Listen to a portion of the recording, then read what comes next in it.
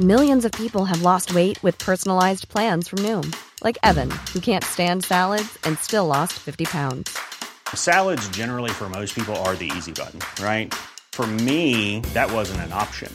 I never really was a salad guy. That's just not who I am. But Noom worked for me. Get your personalized plan today at Noom.com. Real Noom user compensated to provide their story.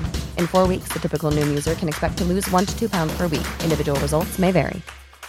A lot can happen in 3 years, like a chatbot may be your new best friend. But what won't change? Needing health insurance. United Healthcare Tri-Term Medical Plans, underwritten by Golden Rule Insurance Company, offer flexible, budget-friendly coverage that lasts nearly 3 years in some states. Learn more at uh1.com. When you're ready to pop the question, the last thing you want to do is second-guess the ring. At BlueNile.com, you can design a one-of-a-kind ring with the ease and convenience of shopping online. Choose your diamond and setting. When you find the one, you'll get it delivered right to your door. Go to BlueNile.com and use promo code LISTEN to get $50 off your purchase of $500 or more. That's code LISTEN at BlueNile.com for $50 off your purchase.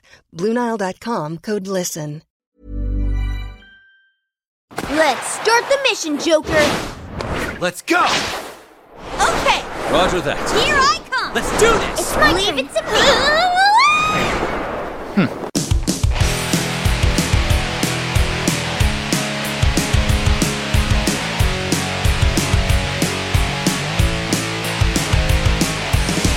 Hello and welcome to Core, everybody. This is Core, where all three of us do the Konami code in our sleep. That's how good we are. I'm Scott Johnson with Bo Schwartz and John Jagger. And it's time, guys. It's the time of year where news is slow, games are plentiful, and sometimes we have to scramble for what the show looks like. Just a little bit. It's the holidays. It's what we do. And it's okay, right? We're all okay with this. We haven't lost sleep over it. We know these months come and they go, and it's fine. We've been through this. We know. Yeah. This is a normal lull for November, like the November lull. This is great. This is when you play all those games that you said you were going to play. Yeah. In theory. You don't actually do it, but this is when you say you were going to. In theory, that is true. I don't know how much of that will actually happen, but it is a little more abrupt this year. It feels like it was nonstop in 2023, and then all of a sudden, the end of November comes and everything just goes and stops. Like there's just like this dead wall there. And we hit it. And everyone's like, finally, I can get up on that back catalog of games from 2023 that I just missed. Or I can play World of Warcraft, a game that's 19 years old. Yeah. Either way. I can play a game that's having its 19-year anniversary this week or something close to that. More true than you know, folks. But we're going to go ahead and dive into a show anyway. And I wanted to start with some audio I captured. I actually talked to Bo and John about this a little bit during the week. I forget this dude's name, but he's an ex-Blizzard guy. Worked a few other places, including Amazon Games and some other stuff. But very critical of Blizzard. A lot of the stuff he talks about. But he also talks about indie development. He's making his own game or has made his own game. It's currently in early access. And he uses YouTube to just sort of talk to his followers and, you know, express stuff he's seen in the industry. But he said this one thing the other day that I could not get out of my freaking head. And so I'm going to play it here, the audio here, so we can talk about it just quickly. So here it is. I worked 2 years of overtime straight on StarCraft 2, Wings of Liberty.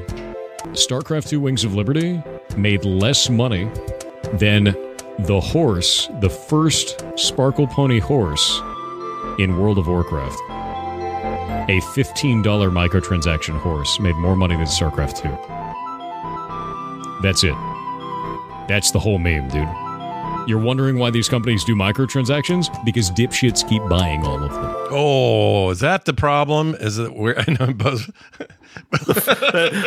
When I watched the video, I didn't notice it, but now that we're listening to audio, that guy, whoever's playing the flautist, is like totally popping off. Yeah, it's like idle Link music in the middle of Hyrule or something. I know. I was gonna say it does feel very Hyrule. Weird. The person is at Pirate Software on YouTube. At Pirate Software, that's name, right. But at least give a credit to. Or wait, that might be just the person who. No, that is who it is. Okay. That's him, and that's his company that the game that's in early access right now is by them. So I think he's just using his company. This is the guy that was playing flute in the background. Yeah, there he is. He's just jamming, man. Oh, for listeners only, this is that dude from not the Game Awards last year. Yeah. Oh man, almost a year ago. We've been living with that guy for a year. Yeah, what a guy. I hope he comes back. He should do a solo number this year. I'm for him coming back every time. It's that stupid kid that gets on stage. I don't want to see ever again. We're done with that kid. That kid's, yeah. I'm worried. I'm a little worried. I'll be honest. Because now the stakes are even higher. They've done it once with him. Then this time it's on Jeff. First time, Jeff didn't know. This time he's got to hire security. Yeah, but he's already had a second time. This is the third time. Second time was the last, or was the Summer Fest thing, and those guys got up and going, you're right. GTA 6, Bill Clinton, whatever they were doing. And now what? What is the third thing? I know that some pud freaking knucklehead chode bucket at home right now is planning how he's going to storm the stage and do something shitty. Here's how you do it. Like, don't invite influencers and YouTubers to your thing. If it's an industry show, invite industry people. Maybe just invite only the 5 nominees for the award for social stuff. Yeah. And not others. Yeah.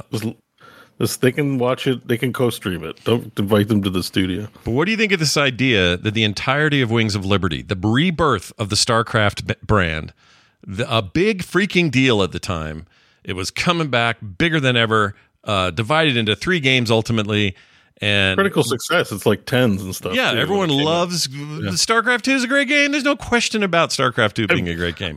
We'll talk about it later, but I've been replaying the campaign this week. Oh, I didn't know that. Yeah, that's cool. Yeah, it's a good game. It is a good game. I like it a lot. But imagine this though, Bo. Like, you go from having a team of 200 people building an entire game. It's a sales success by most metrics, but you make more money with one artist and maybe an animator who built a freaking sparkly horse to sell on the World of Warcraft store for $15. So I have a few questions about that. Maybe you guys know the answer. That first horse, wasn't that a charity horse the first time they did it? I thought the first time they did it was a Make-A-Wish deal. Oh. I thought it was just like, give us money for this horse the first time. I don't remember. I thought they brought charity into it then after that, shortly thereafter. But I'm pretty sure the first one was just like, hey, y'all, what if you gave us money for a horse? I thought the way they made it palatable, because people might riot over adding microtransactions even then to World of Warcraft. I thought they made it palatable by making it a donation thing. And everyone, it's like, it's just going to be a one-off because it's a donation thing. And then, of course, it made a ton of money and it became a normal thing. But I could be wrong about that. That's where my memory is. So yeah, I don't remember well enough. I do remember. Let's set that aside, I guess. I remember it being a big deal and everybody buying it. And I bought it too, which I would normally not do unless it was tied to a charity. So now that you say that, it makes me wonder if that's what it was. And if it was, that's a factor, right? Like, a charity's a thing everybody's want to throw into. But still, the amount of work put in versus the amount of money output from selling it versus an entire game with a 200-person studio working on it on a team, it's just a little depressing. It's just like, oh my gosh. Well, I think so. It's a contextual thing, I think. So World of Warcraft has more players. Even if it was a critical success, RTS is going to appeal to less. It's not going to appeal to 100% of the people that play World of Warcraft. Right. Or you know what I mean? Like, I think, like, obviously we can just say there's probably less people that are likely to open up their wallet for StarCraft than would World of Warcraft, the international phenomenon that it is, right? So so if you were to say, like, World of Warcraft sold more units than StarCraft, we would all go, yeah, I guess that makes sense. Like, yeah, for sure. Right.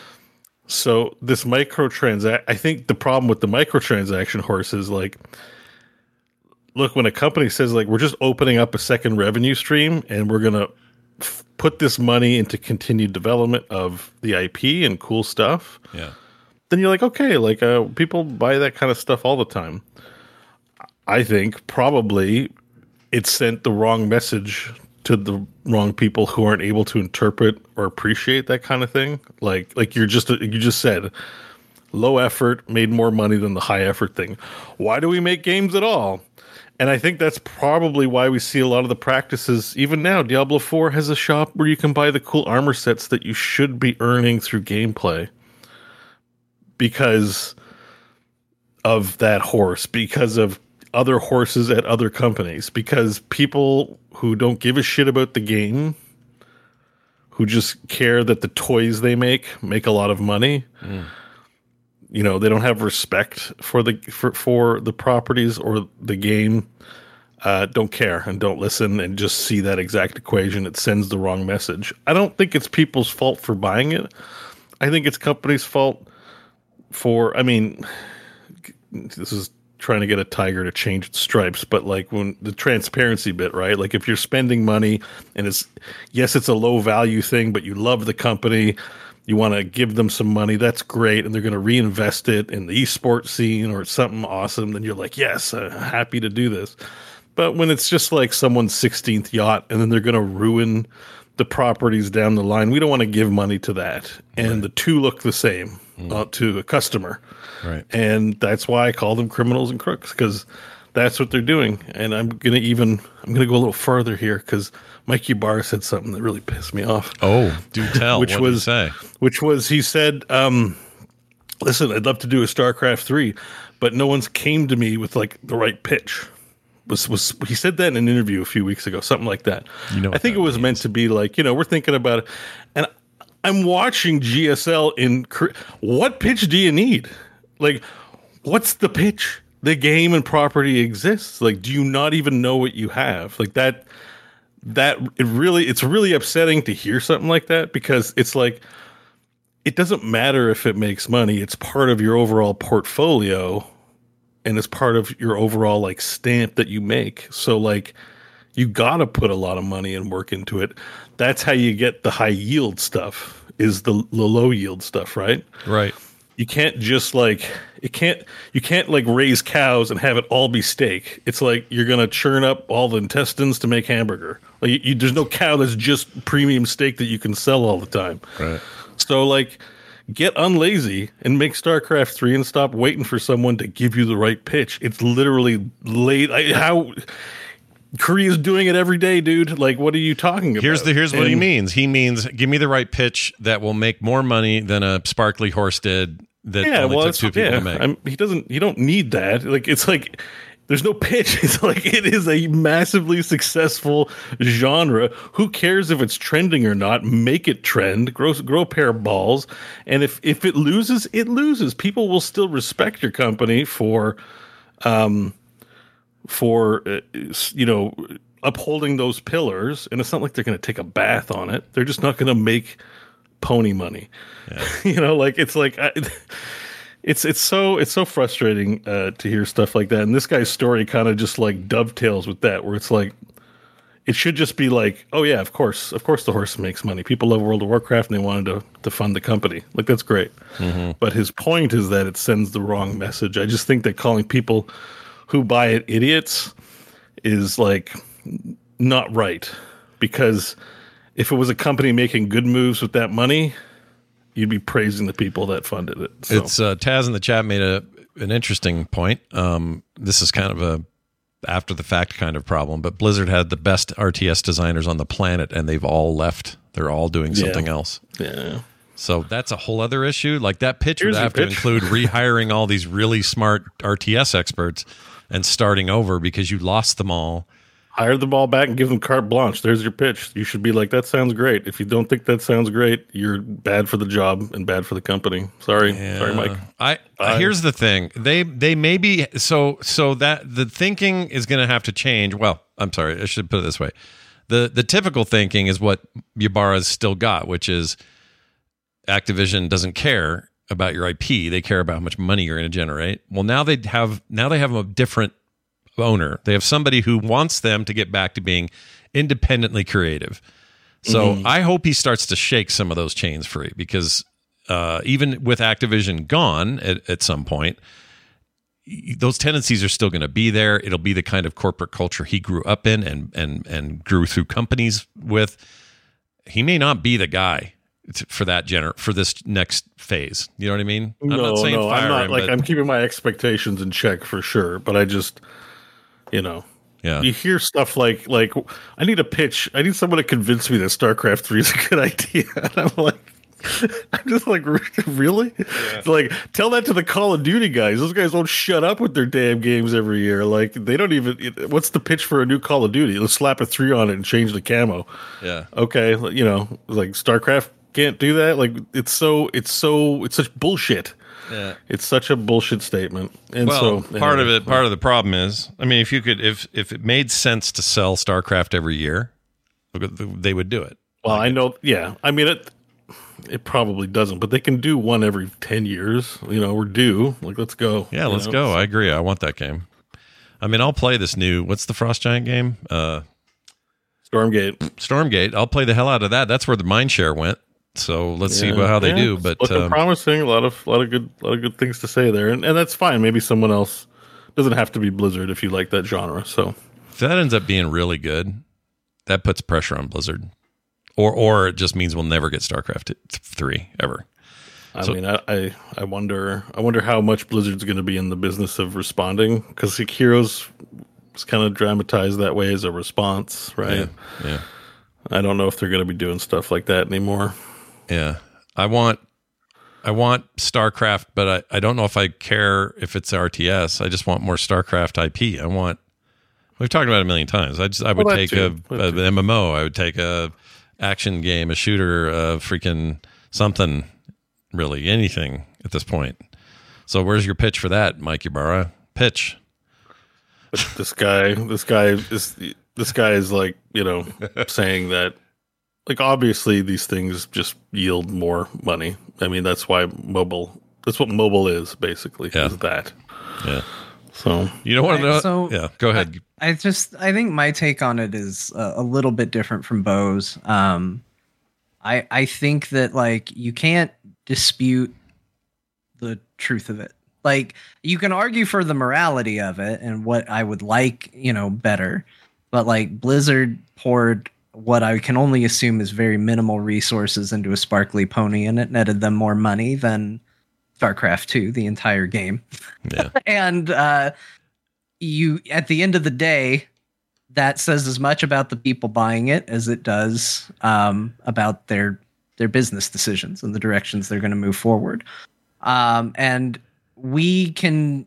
There's a weird level of hypocrisy with gamers where, and I'm guilty of it too. I'm not, again, going to try and stand on a soapbox with this one. I do this too, where it's like, why are they letting people go? People are getting fired. They need to make more money. And then you go, but I don't like the way they're making money. So they better not make any money. But they better also keep everybody employed. Also, they need to make games that I like at a loss because I like those games.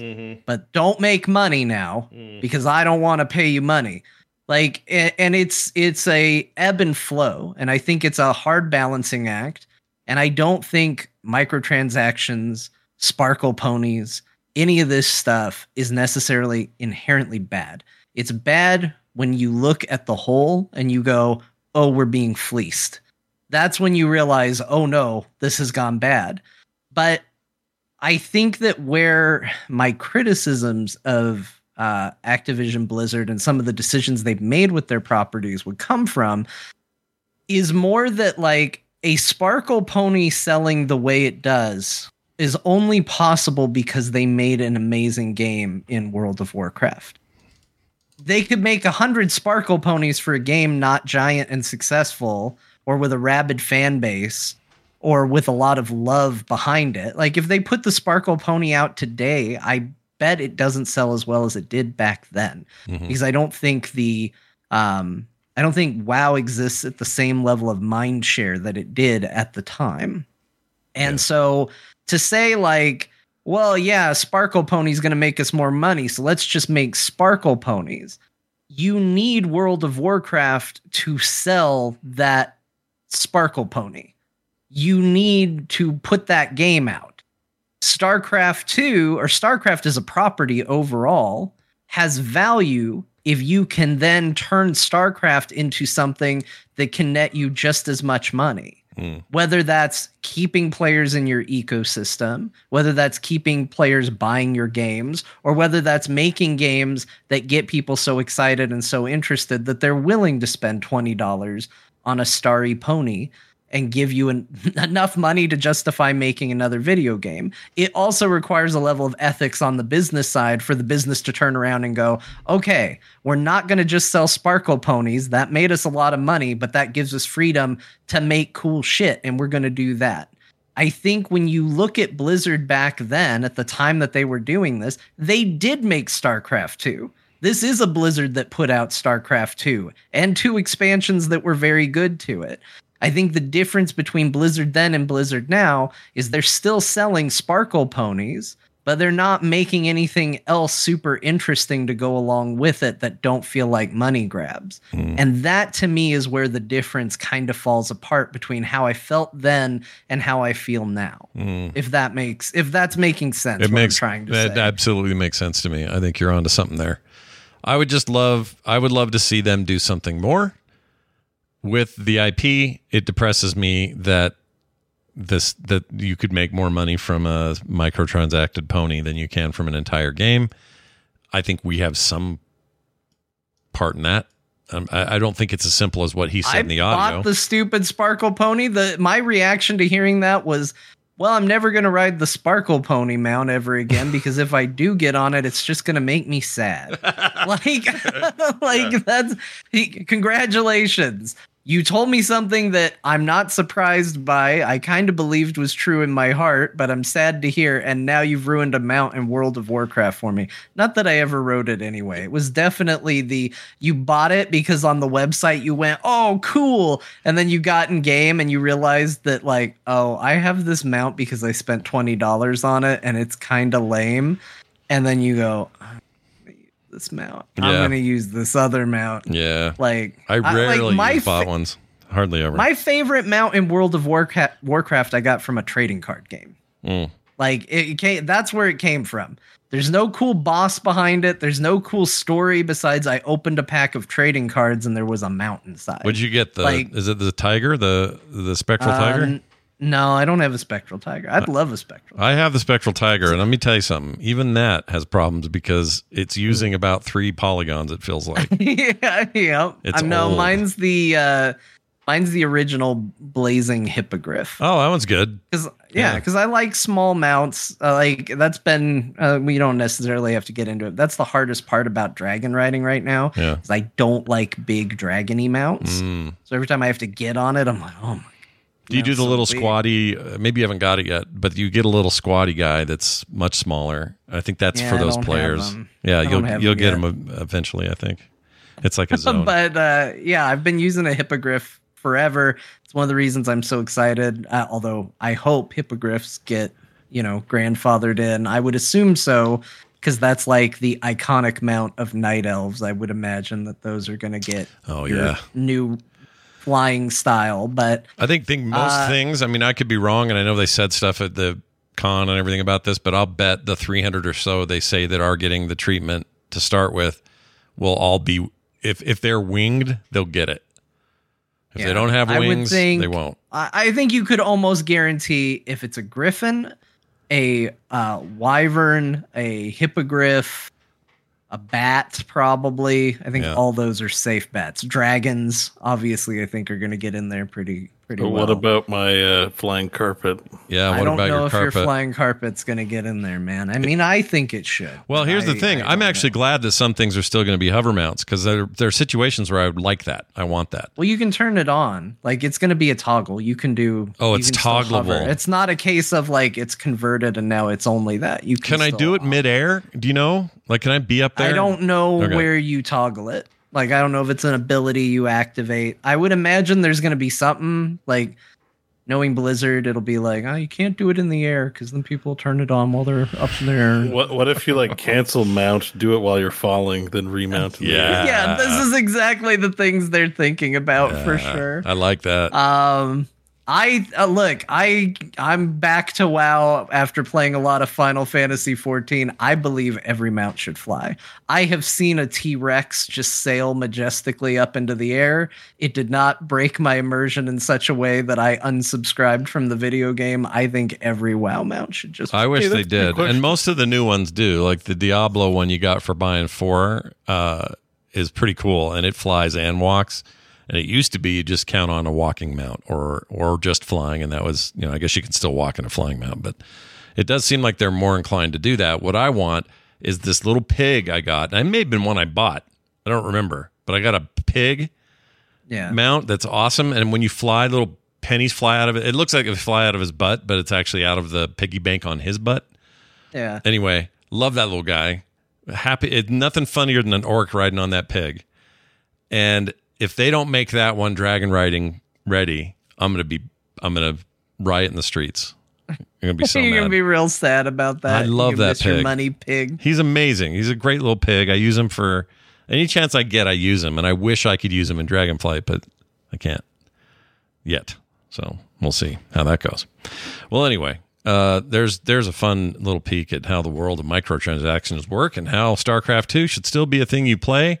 Turns out one of us did. We'll talk about that in a minute. But now, the games we played. So we're playing more Warcraft. All three of us got more Warcraft done during the week. I assume most of it was hardcore for you, Bo. Is that mostly what you did? Yeah, and mostly Saturday. I did try a little bit in the week, but it's a 1 day a week thing for me. Yeah, and that's holding pretty well. I mean, you're enjoying it that way, like not having it be all week. I mean, I played a little bit during the week to do some fishing and stuff, and I tried some questing, but there weren't a lot of people on because I didn't let people know ahead of time I'd be doing it. Oh, right. And it's solo, it's like a slog, right? Solo self-found. I mean, that's how people like it, but it's just like, okay, it's taking forever to kill things. It's very precarious. I'm like, I'm going to wait for Saturday when everyone wants to play.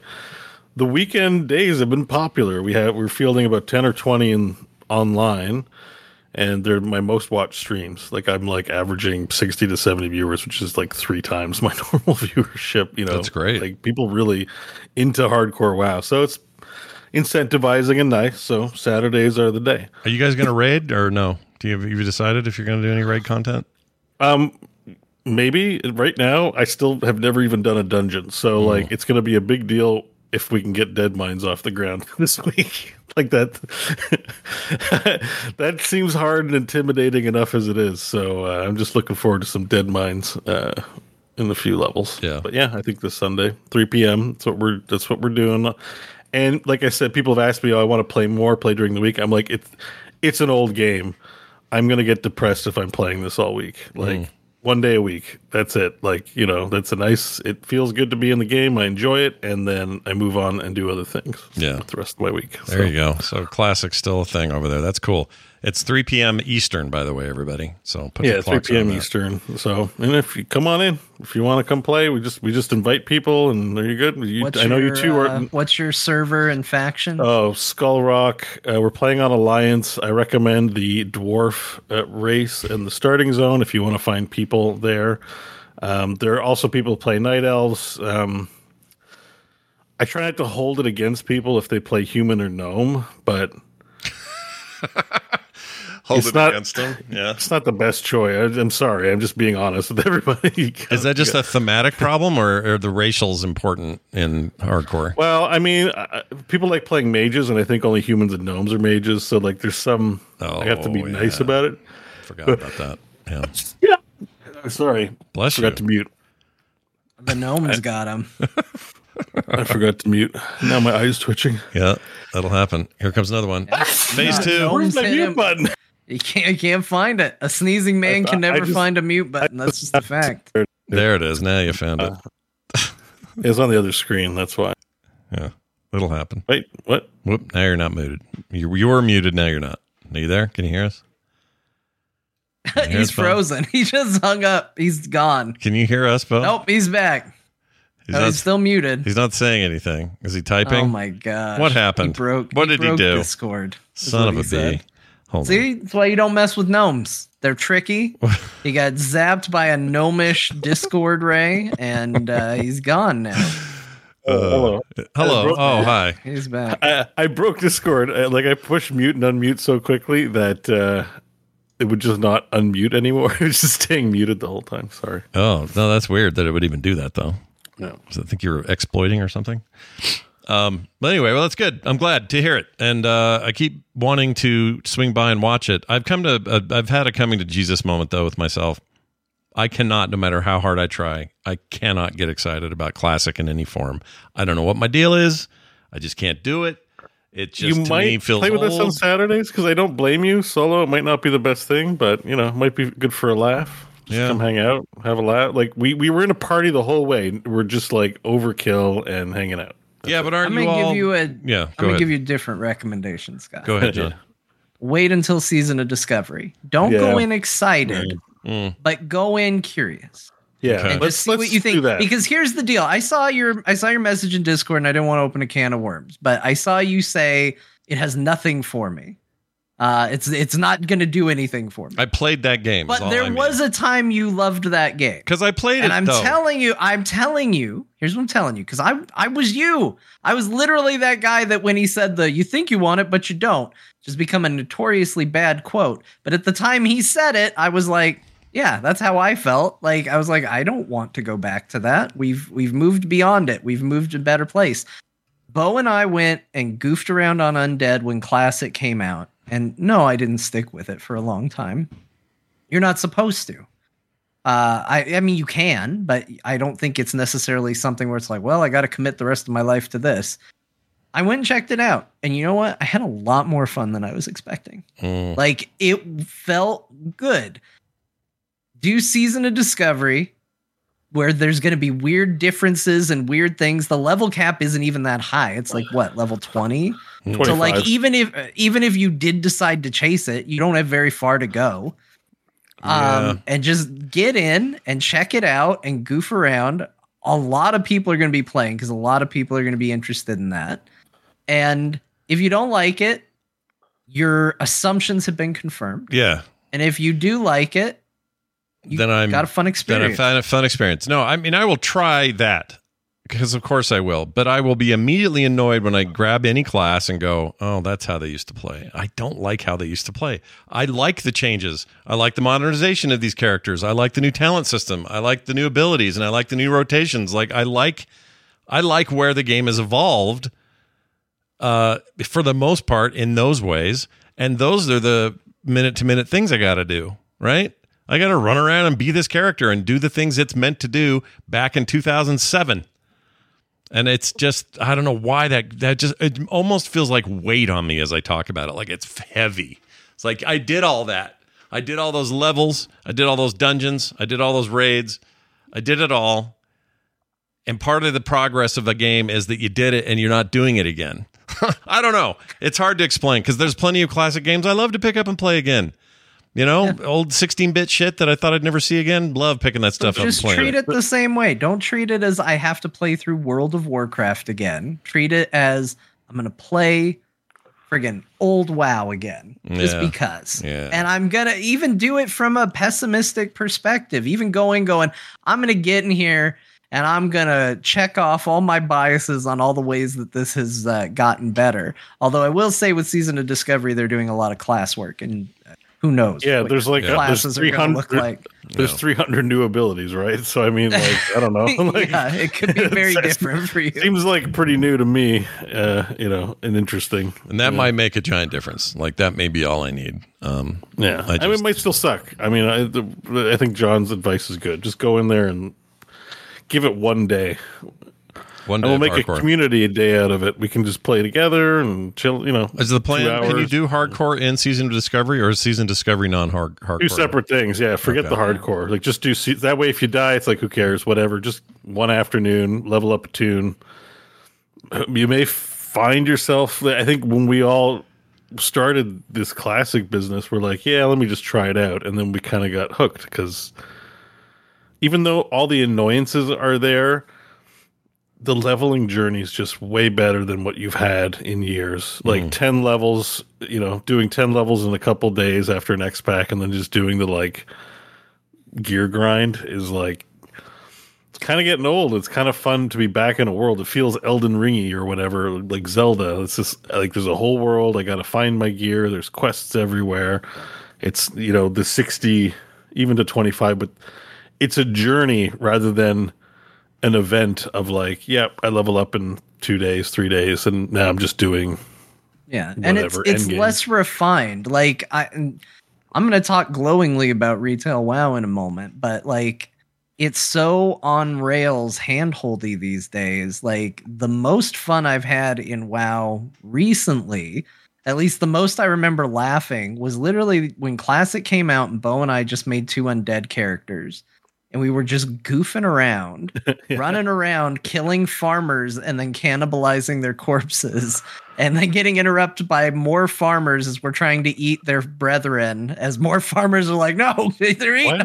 Why did we do that? Were we going to try PvP or something like that? I can't remember. What were you guys doing? I just remember we were running around and we kept getting in fights with farmers, and then we had to keep eating them. Like I'm not worried about raiding. I'm not worried about raiding. I just want to hang out and like just goof around in the low levels. Like who cares about endgame kind of thing? You know, sure. Like that's. And there's fun to be had there, of course. I just, there's those ugly old models. I know people love them, whatever. I just know. Yeah, I wish they'd update. I'd be up for like the remaster, like give me current gen graphics. In like I kind of wish they'd do that. Yeah, I do too. I'm sure it's hard. I would be a lot more amenable to it, I think, if that was true. But it's not to take anything away from anyone who loves Classic. I get it. I totally get it, and you should, and I'm glad you like it. I'm just more of a I've done this, I'm going to move on now kind of guy. Season of Discovery, different animal. Definitely will dip my toe in there. When's that? That's soon. November 30th. I think like next weekend. Not this weekend, but next weekend. It's that soon? I thought it was in the first part of the year. It's real soon. Oh, well, I'll definitely be trying it. And like I would just do the 1 day a week, 1 day every 2 weeks policy, man. Like because they're only releasing up to level 25. It's also, you know, you don't have to feel that bad about it. You can be like, I'm just going to spend like a little bit of time in here. Yeah, I'm really curious about it. While we're on the subject of main WoW, we should at least mention they're bringing these AI dungeons soon, and from what I hear, they are awesome. People really like these, and they're not. I can't believe they didn't talk about this at BlizzCon. I know, it's so weird to me. That is so like, what? Sorry? The AI-based dungeons, solo dungeons. The new patch that's currently on the PTR right now, the next one that's coming out for retail WoW. All of Dragonflight's main dungeons that relate to story quests and whatnot, you're going to be able to run with AI. Yeah. What? AI companions like FF14, basically? Yeah. So they're adding the thing that Final Fantasy 14 has had for a while. That? Oh yeah. Yes, this is a quintessential feature. I am so excited for this. Yeah. Same. Sorry, it sounded judgy. I didn't mean it judgy. I know what you mean. You would think it'd be the optimal way to play with your friends, right? That's the way to do it. But when you've got like limited time, I love the idea of me just going, I'm going to run this dungeon and I don't have to wait for nobody. I don't have to queue in a thing. I don't have to work with strangers, and I don't have to find all my friends at 3:00 in the afternoon. I'm just going to go in there and play, and I'm going to come out with some gear potentially. Or when the quest pops up, you're like, they build up some big bad, and you're like, I'm going to take him down. He did bad things, and they're like, and he's at the end of a dungeon. You go, it's like, oh, do I have time for this? Do I have anybody online? Do I want to find anybody? You know what? It'll just sit in my quest log and not get completed. Like, by all accounts, it works really well. They're doing a good job with it. Which is impressive because Final Fantasy is a very different beast from WoW in terms of how dungeons and fight encounters and all of that run. Like, it makes sense in Final Fantasy because Final Fantasy fights are kind of a dance. So you just script your AI companions to follow that dance and you'll be fine. WoW is a little more freeform. It can get a little crazier because you can drag the boss around and, things can get a little wonky. But apparently it's working really, really well. They're going to start with all the Dragonflight stuff. It's anticipated to be a feature going forward, which is super cool for me because I mean, the truth is this, the only reason I ever got through all of Final Fantasy 14 when I did was because of this feature. Right. My son was an infant when I was playing through Final Fantasy 14. Most of my game time was he's asleep. I don't know how long he's going to be asleep for. And if I was having to judge whether or not I had time to run a dungeon or something with other people, that would just be the end of my game time. And especially in 14, where like the story doesn't progress till you run the dungeon. You don't get to say, well, I'll just ignore it and come back. Like, it's a hard stop. It's like the story led to this dungeon, and you either run that dungeon or the story's done until you do it. Yeah. So the ability to go, oh, well, I can go in with AI, and if my son wakes up, I just shut the game down. Nobody's mad at me. Everything's fine. Everything's good. It got referred to me as dad mode when it got added there. I'm so excited for this to be here. And even as I was playing through Dragonflight this week, there were twice I unlocked a dungeon and went, if that feature was in the game. Does the tank, does the AI bots have like a chat bot feature where if like a DPS pulls and the tank, you can yell at him. Tank yells at the bot DPS. So my understanding is that you get to pick, like, so let's say you go in as a DPS, right? Yeah. You can pick whether you kind of push the group forward and they follow you, or if you want to keep momentum with the AI tank. And then the AI tank will run. They do apparently wait for mana. If you run low on mana as a caster, the AI will say, hey, let's take a break while you get mana up. They thank you. They taught, like, there is chat between these characters and you. And they will be the best party you've run with in World of Warcraft. Oh yeah, they'll do besides everything. your friends, probably, maybe. Yeah, it depends on your friends. Isn't that the fear that the experience is so much better than playing with any pug that we never pug again? It is the fear, but again, it exists in other games, and it hasn't killed grouping with other people in games. Yeah, no, I'm not trying to be like the sky is falling about it or anything like that. It's just funny. Like, I think if you're on the outside looking in, a little bit, I'm just trying to find the humor in it. Which is like, we have this game. It's a massively multiplayer online. Well, here you can play with randoms. We made it easy. You don't have to talk to people. We just have LFG. Now it's like, what if they weren't even other players? I think they have they have numbers that show that a massive number of WoW subscribers for a very long time play solo, just straight up play solo. And that's mostly all I have time for these days is playing solo. And that's kind of a lot of the last 10 years or so of popping in and out of the game were solo experiences. So the fact that things like LFG, LFR, all of those things were all responses to the same problem of people want to do that content, but they can't coordinate 40 people, 25 people, whatever, and make it happen. So let's give them a way to do it. And in that case, it was join a bunch of randos and play. I feel like this is just another step down that road of like, these are all still great ways to play with your friends. Also, if you are going to do mythics and stuff like that, you better run with your friends because that's the only way you're ever going to reach those gear levels. But if you just need to get in there and get your baselines and enjoy the content, see the story play out, see those mechanics and all of that, then here's yet another way for you to do that without having to change your life schedule around it. And I think that them having to do that over time is also a sign of their player base growing up and having responsibilities that they didn't have when they were in junior high and high school playing World of Warcraft all night. And now they've got a whole nother life. And if they want to stay in there and keep playing, this gives them reasons to do that. And I think that's good. I think ultimately it's good. It fits my play style preference too, because I'm the kind of player, I do this in 14. I will be doing this in WoW. It sounds like I don't like to go into a dungeon with other people with no idea of what I'm doing. So I either go to a website and look up all the mechanics and try to interpret, text into, okay, how's this going to look in a fight?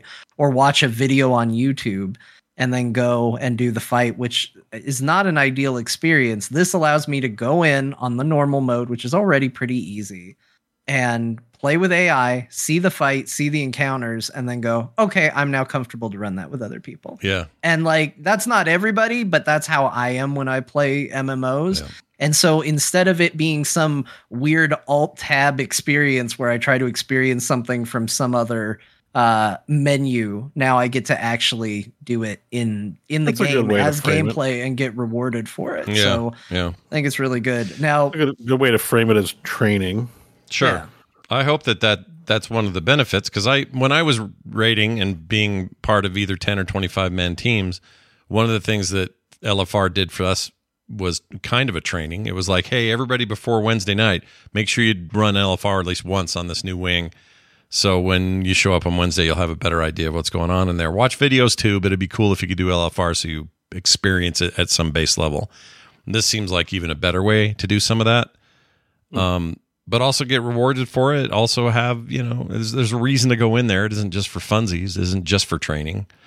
Like this could be your way of playing the game. I think that more often that they do that, they keep all the group content compelling and with groups, and the highest levels are always going to be those ways when you're a coordinated team. I think that's important to Blizzard and other MMO makers. But if you can ease me in other ways when I have less time or it's just not going to work out or whatever, that's great.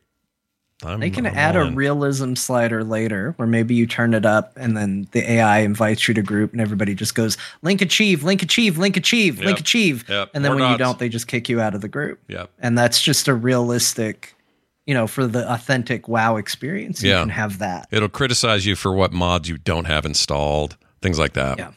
You don't have that add-on, noob.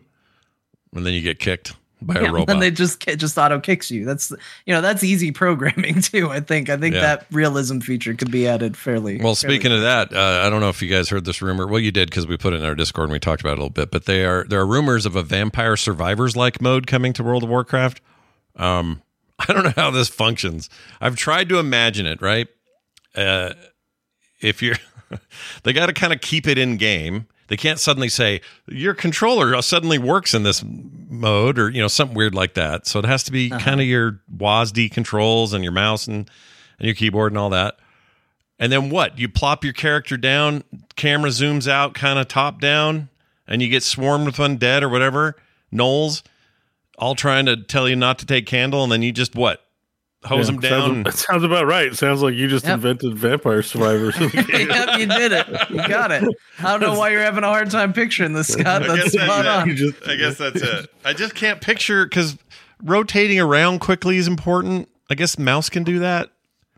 I don't know. Maybe zoom way out, take control over your character. I don't know. There's a controller mod for WoW as well. I'm sure that'll work. Yeah, but they're not going to play toward that, I would assume. Or not going to Chat says develop it's a toward that. toy that lets you play a round and has a 15-hour cooldown.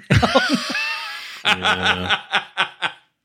They need to fix that, by the way. Those cooldowns of the toy box. One of the first things I did was go to my toy box just to look at like all the shit I have in there.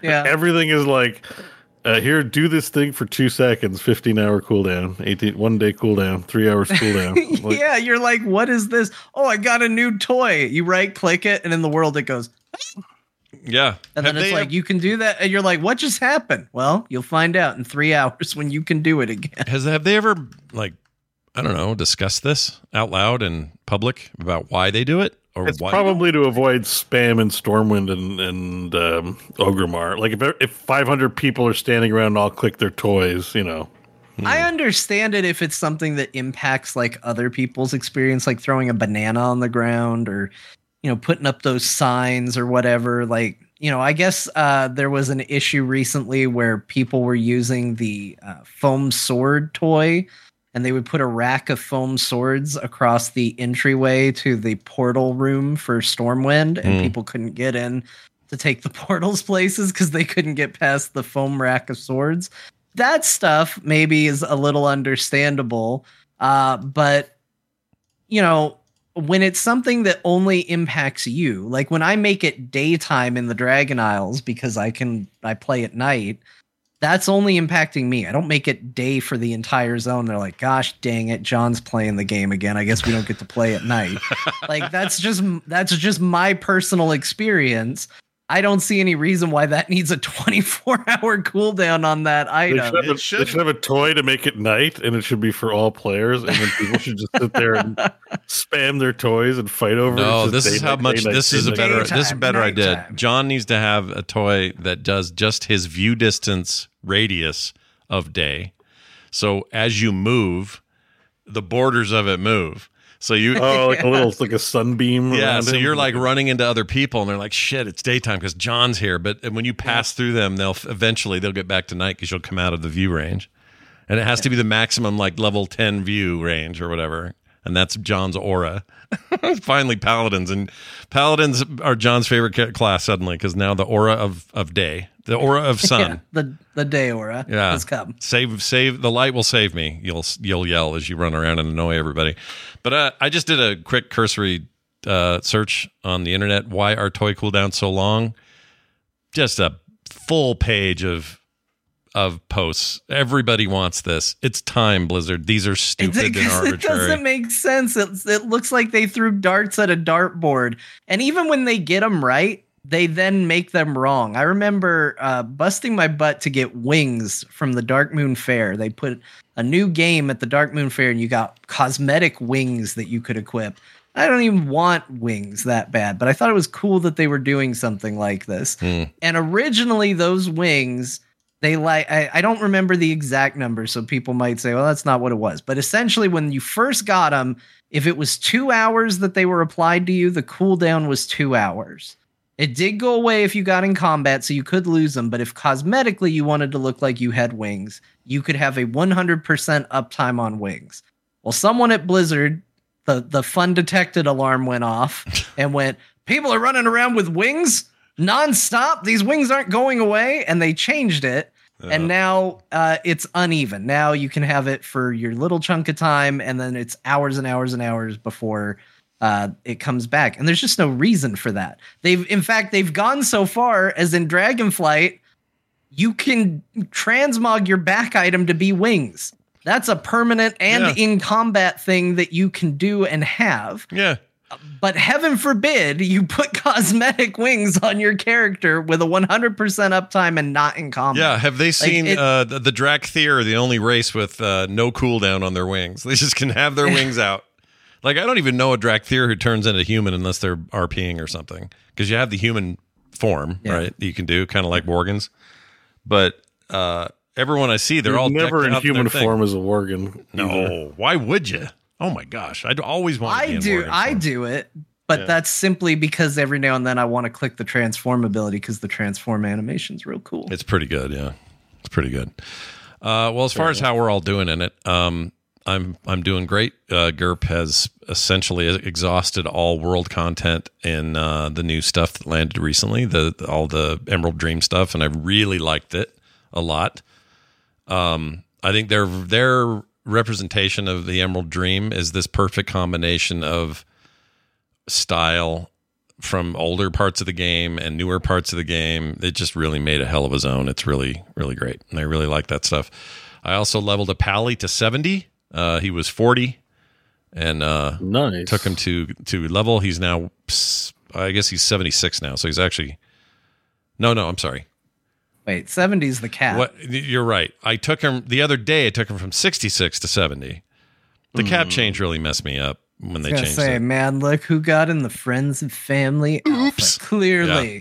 Look who's already playing the War Within. And then I also have been dabbling a little bit with the Demonology Warlock just for funsies and got a little wrapped up in that. I will say this: I think the best, at least for now, I'll say this because I really like Pandaria. I like a lot of the other time. What do they call it? Time jumping zones or whatever they are. Though for leveling before you get to cap. Chromie time, all that stuff.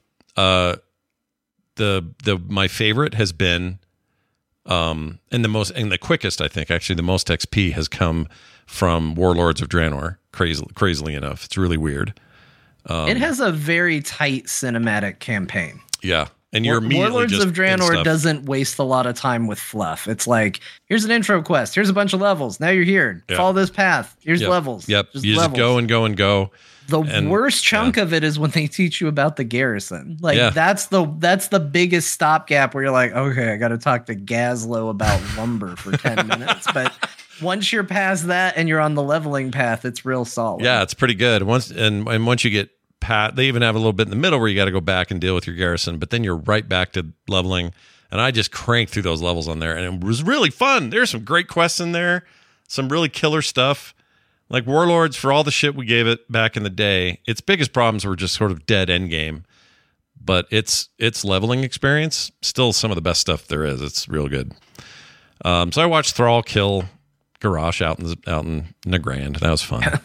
Had a good time with that. Then I leveled. Can I say covered in Band-Aid Garrosh is my favorite Garrosh. It's a pretty good Garrosh. Yeah. I love when he shows up and he's just got little Band-Aids all over him. It looks like he shaved right before he came out and just got a bunch of nicks all over his body. Yeah. He's just like, it's a real bad time for me, Thrall. Yeah, it's not going great. You gotta go easy on me. But anyway, did all that. That was fun. And I haven't done any kind of raiding or any kind of dungeons much yet. Did a couple of public ones, but I haven't really gotten into that yet. Just been busy working on characters. Very excited about Dragonflight coming to everything or most things. Certainly coming to the rest of the world. Although they did say it wouldn't be quite as fast. 80%. 80% was it? Still pretty fast. I'm still happy with it. So I think so. Just to talk about that real quick, people are upset about this.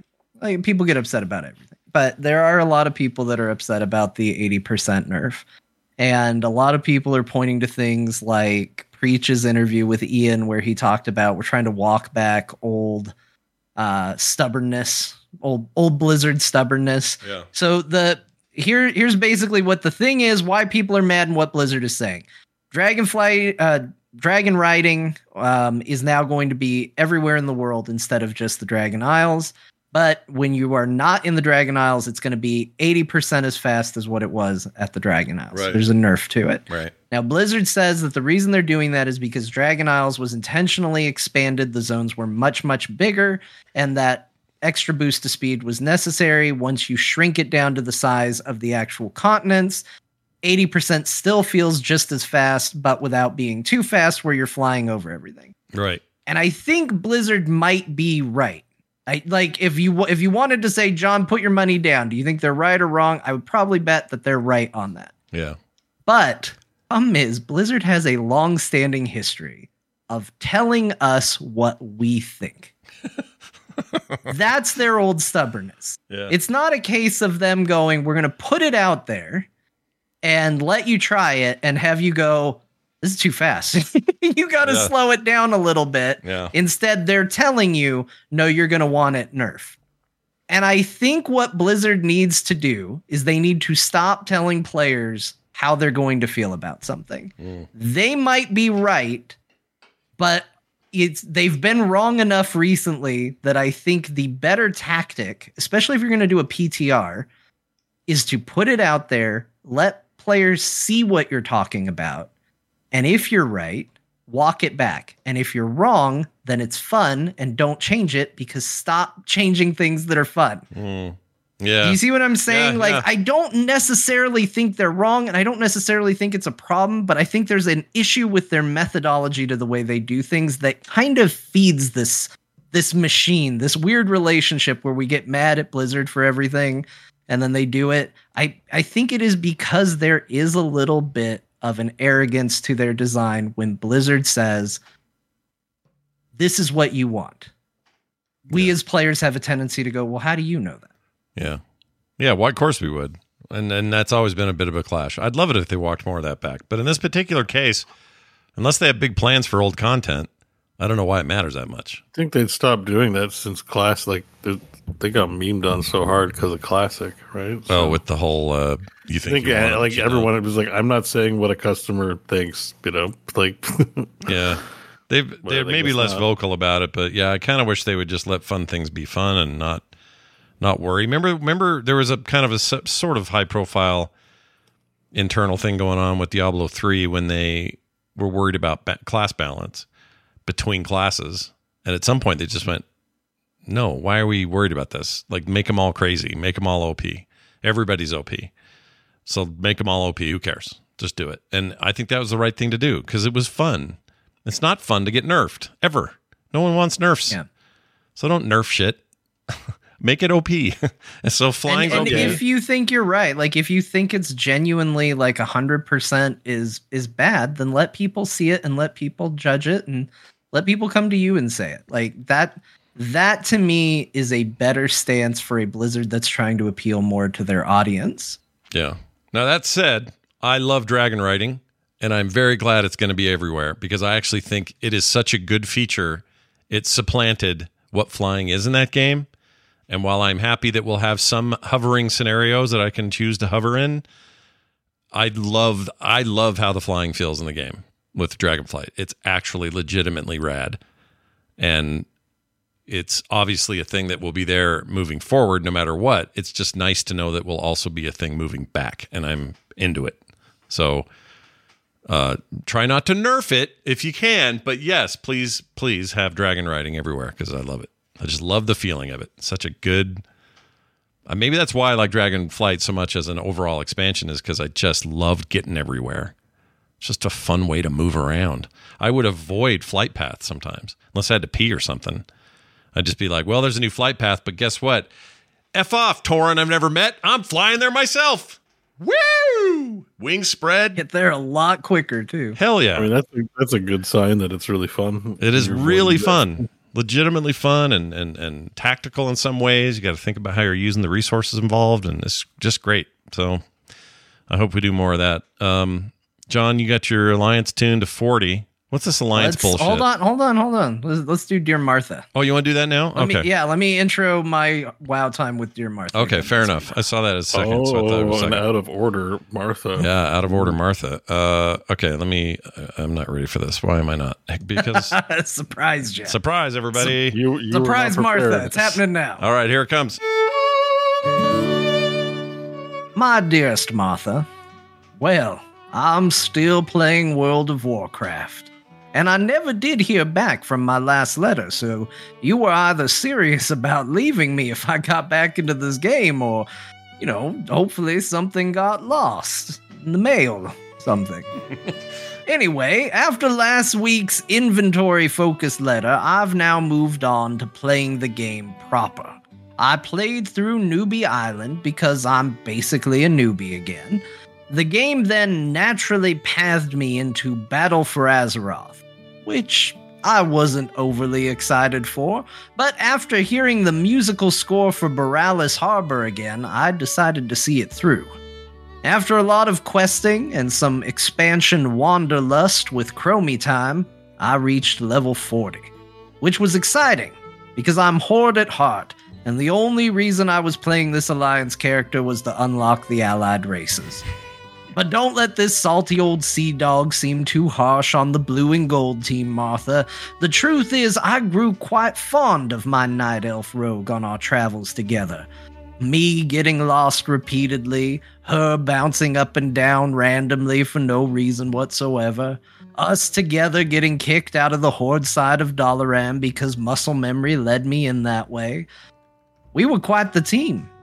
And we unlocked bigger-boned humans called Koltirans, and basically me after seeing Terminator 2 in theaters, which are called Mechanomes, to go with the already unlocked flashlight-headed Lightforged Draenei, and the, yes, you can have Blood Elves 2 Void Elves. That left only the Dark Iron Dwarves to go, and we headed to Molten Core to fend off a goblin attack. It was all going so well, my rogue and I working in perfect harmony. Even the Dark Iron Dwarves, normally so stubborn and rough, melted at the sight of our graceful death ballet as we danced in their defense. And then the game said we needed to go run the dungeon, the Mother Lode, to finish unlocking Dark Iron Dwarves. Now here's the deal, Martha. I've run the Mother Lode. I've run it multiple times, including normal and heroic difficulties.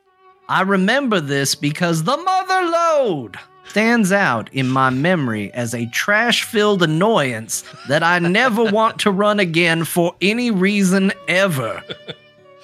Would it be easy? Yes, of course. Would we get through it quickly? Obviously. Would this be my first step on breaking the social stigma that exists in my head for WoW and its players to allow me once again to feel a sense of camaraderie in this MMORPG? Of course it would. And perhaps most important of all, will this small act unlock the final missing piece on that create a character screen that bugged me enough to spend 40 levels bouncing around as a night elf? Yeah, it would. The questions answered, there was only one path open to me. I did the only thing I could do, Martha. I said to myself, 40 levels is more than enough time to remember how to play a rogue. So I logged out, got back on my Blood Elf main, and set sail for the Dragon Isles, baby! Woo! Yours in this life and the next. Level 40, what's her name? Oh, level 40, what's her name? Ah, that's great. I did the very similar thing with the level 40 thing. Although that was with the Pally that I ended up loving to get to 40. All I wanted to do was the allied race thing. That was the whole point. I got there and I went, I really like this guy. So then I changed him from this shitty Blood Elf heritage to be a proper cool race like the Zandalari dude. Zandalari trolls. And now he's way cooler, and I hope to tank with him one day. Very good, though, John. Very good. Yes. It seems to me like you're enjoying retail WoW right now. Seems to me. I am. So yeah, I did. I leveled up to 40, unlocked some allied races. Didn't unlock the one that required running a dungeon that I hate. And then I started playing Dragonflight proper. Finally. Finally did it. Did you go get all your tokens so you can just upgrade your flight shit and never have to worry Not about it all again? of them, but Yeah. as somebody who has a long-standing history in World of Warcraft that when I'm bored, I fly around, this is a great expansion for that. I'll Let me bet. tell you. I'll bet. When I accept 8 quests in a row and I go, oh, Jesus. Like, what am I gonna do now? There's just stuff to do all over the place. I can just fly around and find tokens, and that's a great way to spend time in the game. And it feels like there's a progression to it now. I love dragon riding. It's great. It's really fun. I right? am a little surprised at how few customization options they give you right out of the gate. Like, I kind of thought that there would be like, hey, here's 3 base dragon models and a couple of pieces, and then you go in and unlock a bunch for a bunch of them. I was a little surprised at how like focused in on one type right out of the gate you are. But I've already started unlocking stuff, customizing it a little bit. I'm having a good time with it. And I do want to give a special shout out. I want to talk about this. So WoW has this long-standing history of these, like literally this quest, where I went someplace and there was an arena pit and I talked to a goblin. It's almost always a goblin. He's like, hey, we're going to have a fight over here. And you're like, great. And you see it and it's like, okay, we recommend 5 players. If you want to do these gladiatorial combats, you're going to have a party with you. Sure. I was like, I don't know, man. I don't know if I want to get a party together and do this. It's a lot. Like, I just don't know if it's worth it. I don't know if I want to sit down and be like, hey guys, anybody interested in grouping up for the second zone, some random quest in the middle of nowhere. But then I noticed a hunter running around.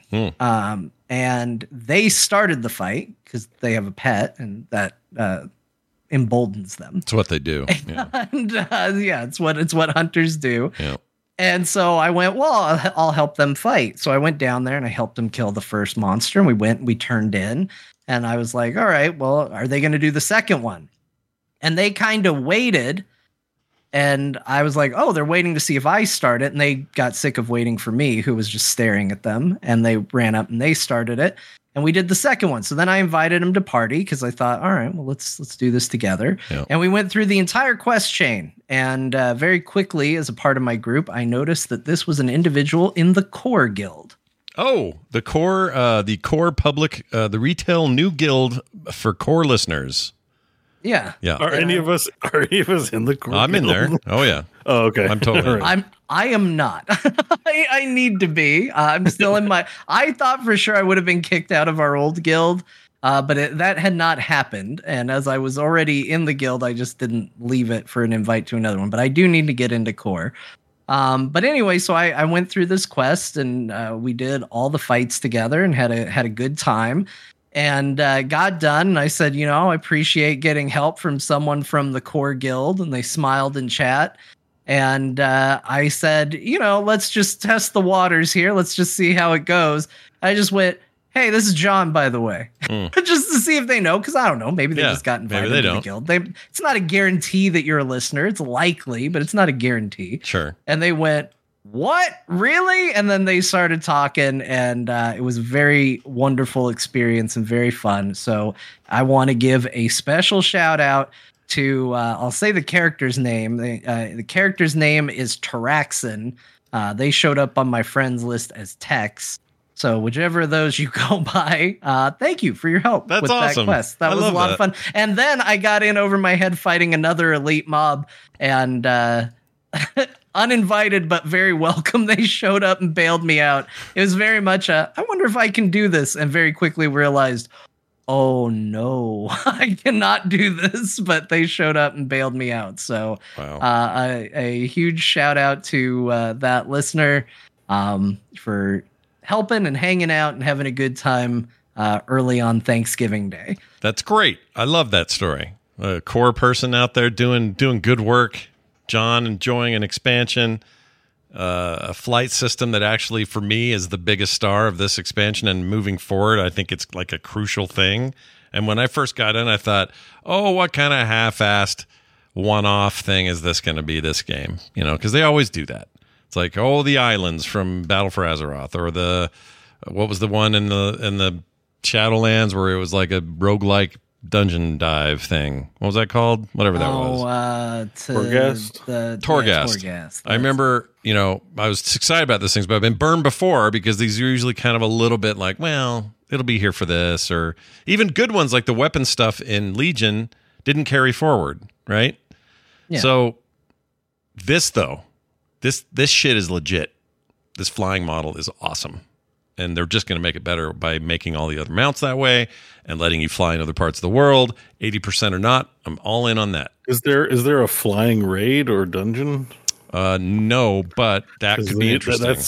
They need to do that. You can do it in some of the dungeons, is my understanding. I haven't run any yet, but not like not like a go between, like, oh, let's fly to this next island kind of thing on our mount. No, like fight in it. They've done that, like an actual like. Everyone's got to be on the mount. You can use your abilities, but you don't dismount, and it's just something crazy like the airship battle in Wrath of the Lich King, but you're all flying on your mount. Didn't that was Cataclysm? There was some fight up in the air. Caligos. You're on the back of Deathwing, I think. That's true. Yeah, there was the Deathwing. Yeah. But there was one where you were on mounts. And you were flying. You were just on them. Yeah, one of the that's dungeons, another Lich King. That's the Lich King?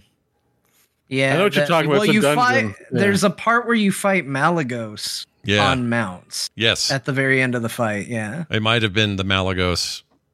And then there's a dungeon where you spend a little bit of time on mounts going up the side of the dungeon as well. Yeah, yeah. I kind of, but to do it this way with this more dynamic thing, it's going to require a lot more finesse.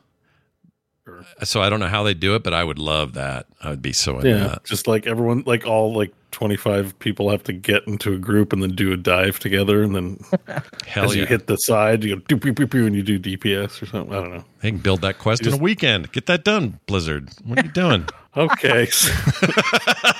Just kidding, dude. I'm just kidding. It's going to be on my gravestone at this point. It's one of my favorite recurring things. I just hear it so much because I've been streaming more too, and I'll just say something a little off and hinged, and people are like, yeah, maybe we'll do it in the weekend. I'm like, it's like a fart that won't go away now at this point.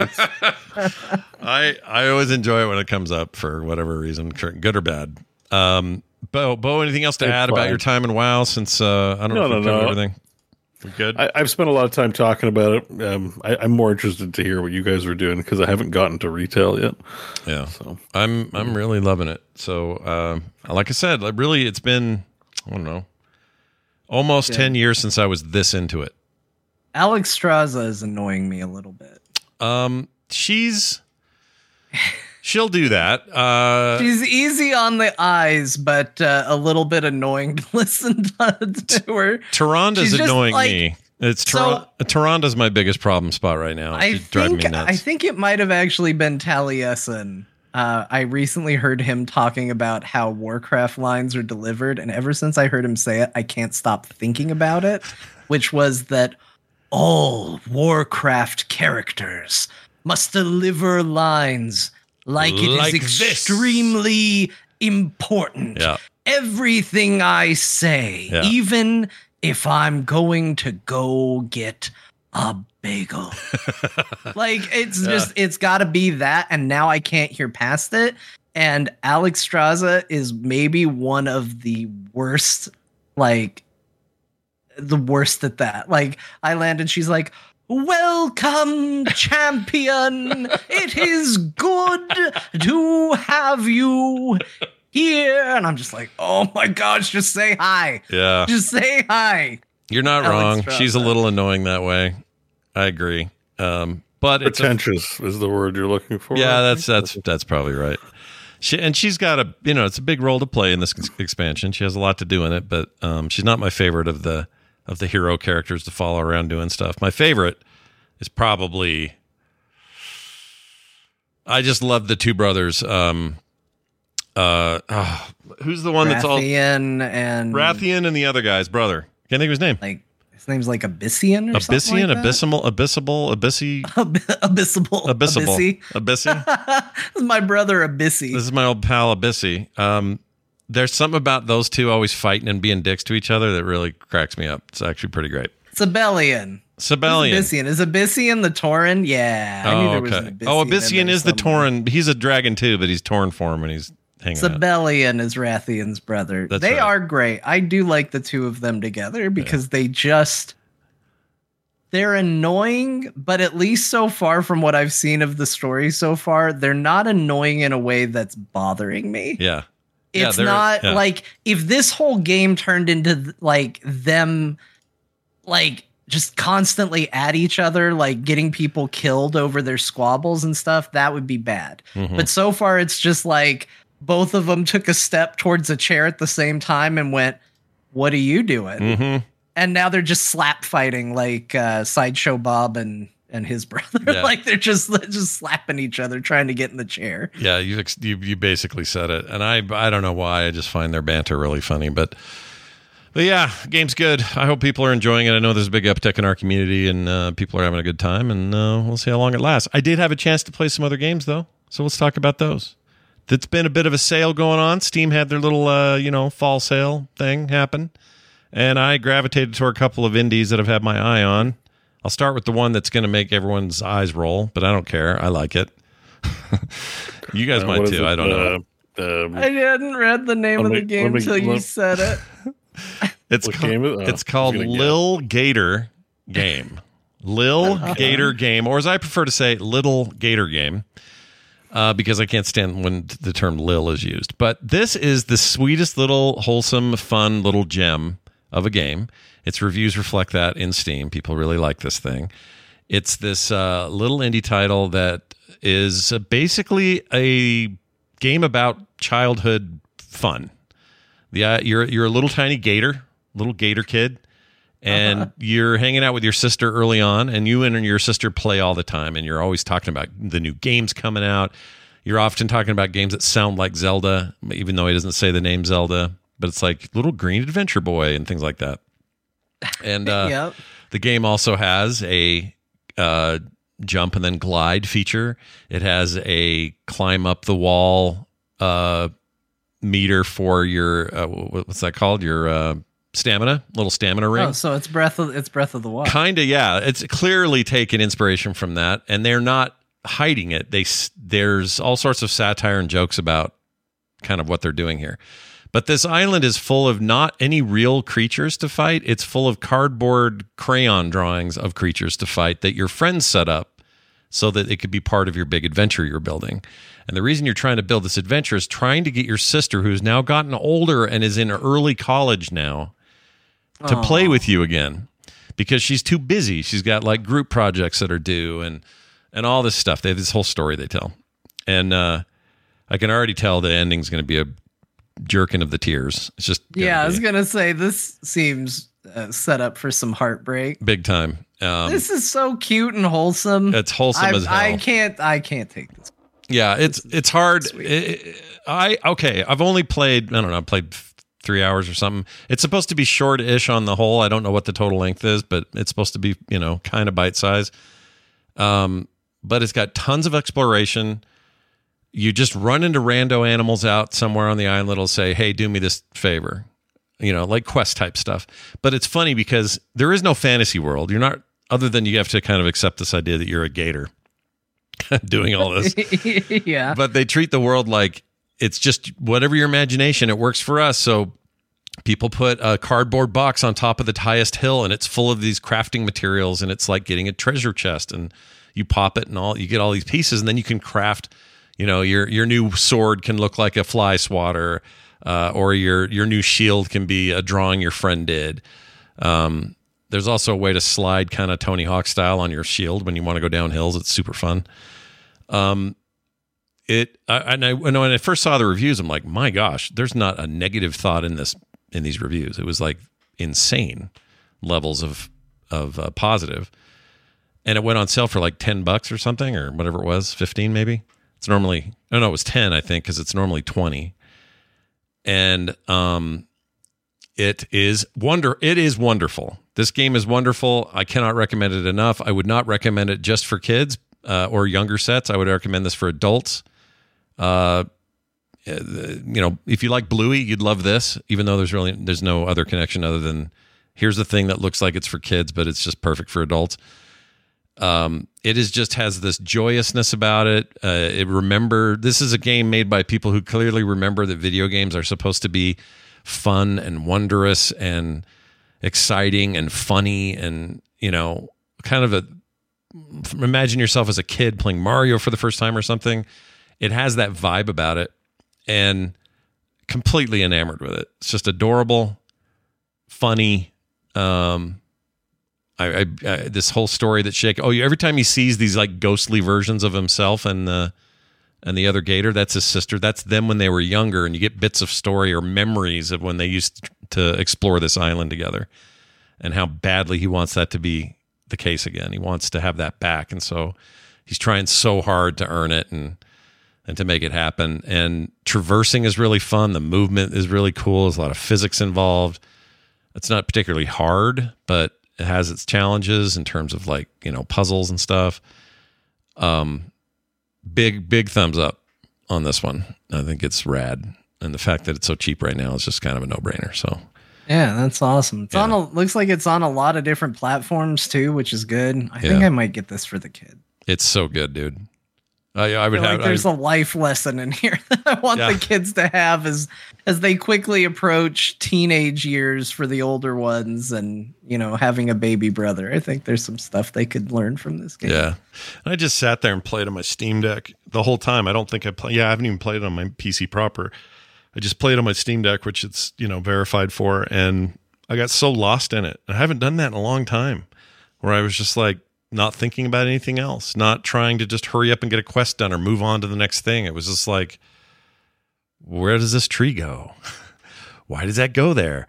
Oh, weird. There's like a cardboard slime. I better slay it. And then I slayed it. And the kid over by the tree says, thanks for doing that. You get a reward. I'm told you're, trying to pretend to be an NPC, but he's letting slip that he just happens to be friends with one of your friends. And I don't know. It's just cornball, cute, really well executed, fun little thing, and I couldn't be more thumbs up on it. It's sort of on topic, just as a quick news bit.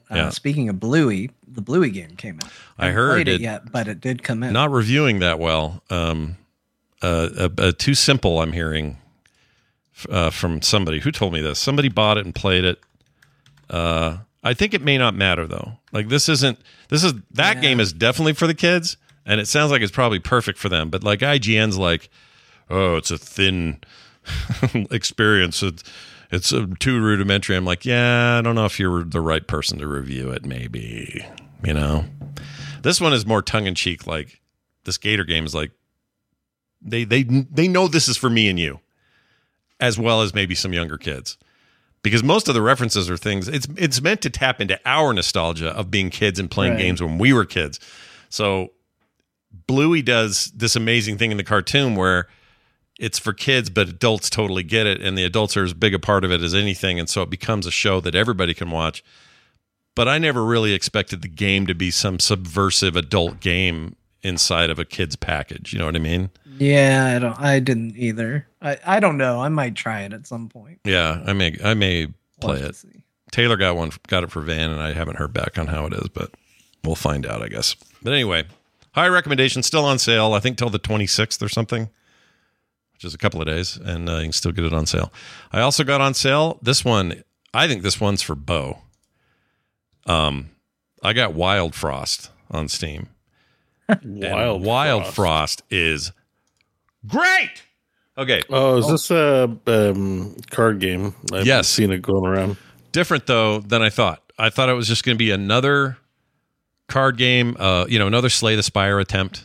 And it was cheap enough for, I was like, well, these reviews are pretty good. And it just came out of early access. And I kind of like this art style. It's had all these arguments by I should try it. So I finally grabbed it. It is a lot different than I expected. That, for example, has a timer system that when you start out, you have a hero with you and you pick a hero card and you go on a run. And on that run with that hero card, she has a little number, he or she has a little number below them that's like in a yellow star. And that number is how many turns away before they can act. So instead of mana being the thing you spend and only having a limited number of mana cards or whatever, or mana points to spend on cards like Hearthstone style or whatever, instead it's all about trying to strategically know when your character gets to move, because they're going to do it automatically when it's their turn. If an enemy or one of your characters is down to one tick left, whatever move you make after that, they're going to attack you. So you can do things like freeze them, which will give you more ticks of time before they attack you. So there's this strategy of when to put your characters out, what other cards to use with them, hanging onto your freezing ability, which will freeze the enemy long enough for you to hurt them more. And then all kinds of like charms and tweaks and stuff you buy on the way that change the gameplay up and all that. It is so cool, dude. It's almost, you know what it's more like than this was unexpected. It's more like Darkest Dungeon than anything else without the dark part or the insanity meter. But it has more of that vibe. It's got like, it's like lines, your back line, you got mid and front. And the enemies, same thing. So you're fighting them because they're in front of you, or you have a character who has an ability that can go over the front and get somebody in the rear. So there's kind of positional stuff going on with the cards, but it's not like laid out Hearthstone style. It's more like laid out in a line, like a direct line from each other. There are more than one lane though. There are often 2 or 3 lanes, especially in boss fights. And I got completely freaking hooked on this. It's real good. It's real good, like hidden depth kind of good, and better than I thought it was going to be. The devs made these are like Yogscast guys because they made Cave Blazers. Oh, is this the Cave Blazers people? They're not Yogscast guys. They're just published by they have a publishing arm now. So I'm just seeing the Cave Blazers thing. So I'm like looking at what else they do. That's interesting if that's them, because this is like visually and stuff. This is a whole new bag. Like really, the cards pop. They have a weird pseudo 3D thing, kind of like Marvel Snap does. Yeah. Really cute art style. The sound track or the music, music theme in the game is really good. It's just awesome and plays amazing on Steam Deck. Great on PC. This would be perfect on tablets if they ever get to make one there, or phones or whatever. But it is just a fun, fast-paced, different game. It's not, I have to admit, I was getting tired of the ones where it was like, well, you have 3 crystals, magic crystals. If you spend all 3, then end your turn. This doesn't even have an end turn. It's just those turn-based ticks keep coming down. And the strategy is to kill the other people before they have a chance to hurt you. And if they do hurt you, minimize what they can hurt you with. I mean, is it kind of an auto battler? Like if Darkest Dungeon was an auto battler with randomized? No, well, not really, because so while your hero card and the boss card do automatically attack when their ticks are gone. They're not happening in real time. You still kind of take a turn. You're just not ending your turn. Yeah, turn-based auto battler, let's say. Kind of, yeah. But they don't just go. They'll only do one attack. So whatever their attack is, they'll do it on their turn, and then they get a new timer. Right. Or a new right. tick That's what I box. mean. Like so like, in like a more traditional Magic, you'd have to tap them to attack or decide if you're blocking with them. This just when the timer's 0, then they do the ability they have on their card, basically. Yeah, basically that's it. And there's some order of operations that's like Darkest Dungeon, where they might hit the front or back and all that. Yeah, and if I guess there's instants and stuff that you can cast from hand. Like not everything's played out on the table. Right, correct. Healing stuff and armor and damage and stuff that comes out of your hand. There's also a way to. There's some cards like that one in the middle he's looking at right now. He's not choosing it for some reason, but that middle card makes it so that you can reduce your ticks down by 2, or even the enemy if you wanted. Mm-hmm. So if you got somebody you're like, if they can just attack, I'll survive this, but they've still got 2 ticks.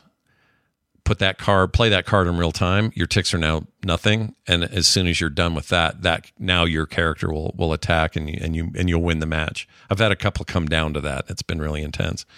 And there's other hero cards that you mix in as well as you're moving along. You discover them frozen in ice.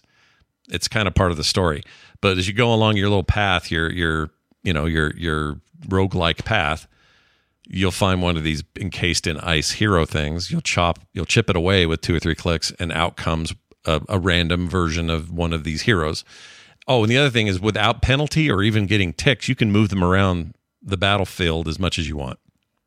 So if you suddenly realize the one right in front of your hero has enough firepower to take you down, but has long ticks or something, and you're like, oh shoot, he's only a tick away and I'm going to be screwed or whatever, you can move that pink guy, as an example, I forget his name, you can drag him down, put him in front of you, and he'll take the damage. There are also training dummy cards that only take 1 hit, but they'll take the hit. So if somebody was coming at you with like a weird ability to hit you with six damage points and you've only got 5 left, you're going to be dead. You can put, if you have one in your hand, you can put one of these dummy cards in front, and it will expend the full brunt of what they were going to hit you with on that card. Now they're reset, and you have to, they can't hurt you. So there's just all the strategy comes in those ways instead of the traditional like, well, I got 3 mana to spend. What am I going to spend it on? It's like just enough of a difference for me. It feels like I haven't been playing the same game 1,000 times. Also, notably, because these have tags, card battler, roguelike deck builder, but also difficult. So are you finding the game hard? I'm finding it to be, because some of the comments are there, and I'm like, all right, so this is cute but hard. Look, I mean, it's appealing, hard, but not like impossible. I mean, I'm finding it early on, obviously too. You get one run done, you get to the boss, you barely win, and then the next thing's like way harder, and then you're going to die. But you got this cool charm that you take into the next fight. And now you're a little stronger. I mean, that element is there, so you get better over time.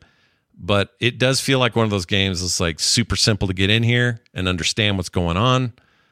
And then you realize, ooh, there's some challenge here and I need to think ahead a little bit and I got to plan this out. And it's the right amount though. It doesn't feel like math to me. It doesn't feel like complicated. It just feels like you just don't get to throw shit at the enemy and watch them die and you're done and you just move on. You just you want to think about it and make better choices and all this stuff. But presentation wise, it's really top notch. It flew under a lot of people's radar this year, I think. It shouldn't have. I think it's awesome. And I'm really glad I got it. It was also on sale. I think that's $16, normally more than that. And available now on Steam and probably coming other stuff, but currently it's there and it's amazing. I love it. It's called Wild Frost. Looks cool. Yeah, I might check it out. Yeah, I think you really like that game. And I also played a little bit. I barely poked around, so I'm not going to say much about it, but I started Persona 5 Tactica, which is a tactics-based Persona game currently out on Game Pass and other places. Game Pass is where I played it. And it is exactly what you think. It is the Persona world with more young, chibi-looking characterizations of the main characters from 5, plus some new ones. And in very anime fashion, they have a story that is ridiculous and dumb, but the game is very much like, I don't know what to compare it to. It's, XCOM, sort of. Oh, so this is a new entry in the Persona 5 world? Yeah, it's all tactics-based, turn-based gameplay, which I think it plays really nice. I think the story is overwrought and ridiculous, but that's kind of true of all their stories. So I'm not trying to give that a hard time. It's just not the thing that's grabbing me, but the actual gameplay I think is pretty strong. So far, not very far in. Like I said, I haven't even unlocked a couple of characters that I haven't seen. I don't know how the story is, but does it matter if you know the story of the main game or not? I don't think so. Maybe you'll get more out of it. You'll get more out of the telling of the story if you do, but it's not required. And they also have a very cool fast forward feature that makes you skip all the dialogue if you're really not into it. But it's good. It's just I like a good tactics game, and this one's a very fast sort of like get right into it and go kind of tactics game. And you have the personas and the abilities, and you have magic points, and there's a lot of similarities to the way the mainline games work, except this is meant to be more like a turn-based sort of XCOM kind of vibe. And it's good. And it's on Game Pass, so people can check that out. I need to spend more time with it to see if it's going to hold me much longer, but it's pretty cool. One of us played a Nintendo game, and no one can believe it. It's unbelievable. I don't know. I feel like I'd be the middle level of believable. Yeah. Oh, is that out now? Super Mario RPG? Yep. Came out Friday, right? Or something. Right. Tuesday? Yeah, I think it came out like Thursday night, Friday, right after we did Core. I said that I hunted down my Switch because I was going to play Super Mario RPG's remake for the Switch. And that's exactly what I did. I downloaded it, I played it, and it is an absolute delight of a game still. So if you've played Super Mario RPG and you like it, this is an extremely faithful recreation of that. The graphics have been overhauled. There are cutscenes added to it. There are some changes mechanically to the game. For example, in combat, you are able to switch out your party with different party members on the fly, which actually does make the game a little easier, which is a little surprising because the game is not actually that hard to begin with. So it's not the most challenging game in the whole wide world, but I think the graphical update looks really, really good. It looks very slick. And the new music, they've done a very, very good job of updating classical tracks that obviously if you like the soundtrack to this game, you've heard these songs a million times. And hearing the new music, although you can put the old soundtrack in there. So if you are worried that them updating the music is going to mess with your nostalgia, you can turn on the original soundtrack if you like. There are some other cool changes. So like now, whenever you have a team of 3, there is a trio attack that you can perform based on whichever 3 party members are in your team. So if you have, Mario, Malo, and Gino in your team, you're going to do this attack that might hit multiple enemies, or you're going to do one big powerful attack concentrated on a single enemy. Whereas if you switch Malo and Bowser, you might do an attack that's going to hit multiple enemies instead. They have put, and honestly, there's going to be some people that I think find this controversial, this change. I like it. One of the things that Super Mario RPG did that was really kind of unique was during their combat system, if you press the button at the right time, you would perform more powerful versions of your attacks. Now, this was something you kind of had to just feel out and get a sense of when to press the button. It also worked on defense. If something was attacking you, you could press it. They have now added a prompt that pops up that tells you the proper timing for this. Oh, wow. I'm going to tell you that there are probably people that are like, they made it too easy. I really appreciate this because let me tell you, once you know when you're supposed to hit the button, it is not always when you think you should be hitting the button. Yeah. Trial and error in that old game for sure. You had to learn it. It's a real slow process and die a lot as a result. And I don't think it's necessarily a fun process to learn. Like, I think people will definitely get in the back in my day about it.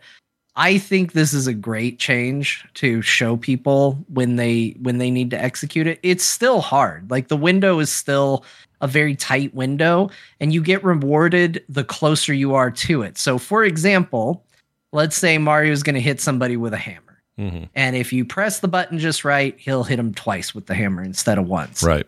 But if you hit it exactly right, not only will he hit him twice, but it will now do an AoE attack that hits everybody else for light damage as well. Oh, wow. So there's further incentives to do the timing perfectly. Same with defense. You'll take even less damage if you get the timing perfect on defending. So I think the strategy is still there. I think all it's really done is remove the obscurity about when you're supposed to be doing it. And I think that's been a really good addition to the game. If you're watching the gameplay on the screen, you will also notice that there is a little gauge. It fills up every time you successfully time a button press. That's what lets you do your kind of super triple tech ability. Mm-hmm. And yeah, I mean, there have been slight tweaks to the script, but in general, it is exactly the same game that you played before. I think all the updates to the script have actually been really good. Whether that is changing the... I don't know. I'm a bit of a sucker. So the first boss in the original game his name was translated to Mac instead of I'm trying to remember what his name was. It's a really bad pun. It's a really bad pun on a sword, but like they've done a little bit more of a loyal localization to the game overall.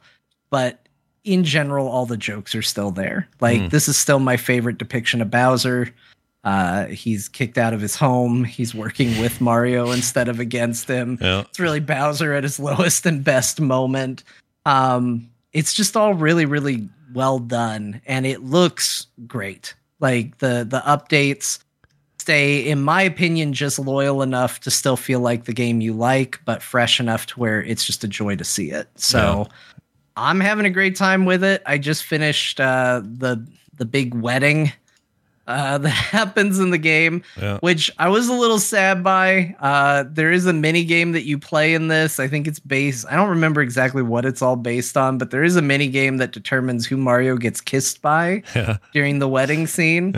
And I don't think the best option. So I think if you do everything right, if you do everything well, you get kissed by Peach. All right. Which also, I think that's a translation change. She is called Peach in this, and I think originally she might have been called Toadstool, because I think this game predates her reveal of her name being Peach. Oh, I didn't know that. I'm not 100% sure on that, but I think that's true. So she is referred to as Peach throughout this entire game, which is interesting. Wow, that is interesting. Huh. But anyway, there is a wedding scene where, depending on how well you do, you either get kissed by Peach, you either get kissed by Bowser, you either get kissed by a character named Booster, who looks like even Shaggy or Wario, or you can get kissed by Booster and Bowser, which has always been my favorite outcome. And I'm a little sad that I didn't get to see that scene. I didn't quite get it right to get the Booster Bowser kiss, which I think is the best option really that you can get. Nice. But all that stuff is still in there and still really good. It's still got all the same cameos. I ran into Link. I ran into Samus. The Samus doll, I think you can run into Samus later in the game too. So all that stuff is still in the game. And having a great time with it. If you like Super Mario RPG, or if you've heard about it as a like classic, amazing turn-based RPG, check it out. It's very good. Nice. All right, Nintendo people, calm down. We had some content today about Nintendo. All right. They're long gone. And I love them. They're not. They're in the chat room appreciating you. They're listening to Reggie Fiza Play, a new podcast where Reggie talks about his favorite pizzas and Switch games. I wish that was real. Fiza Play? That doesn't exist, does it?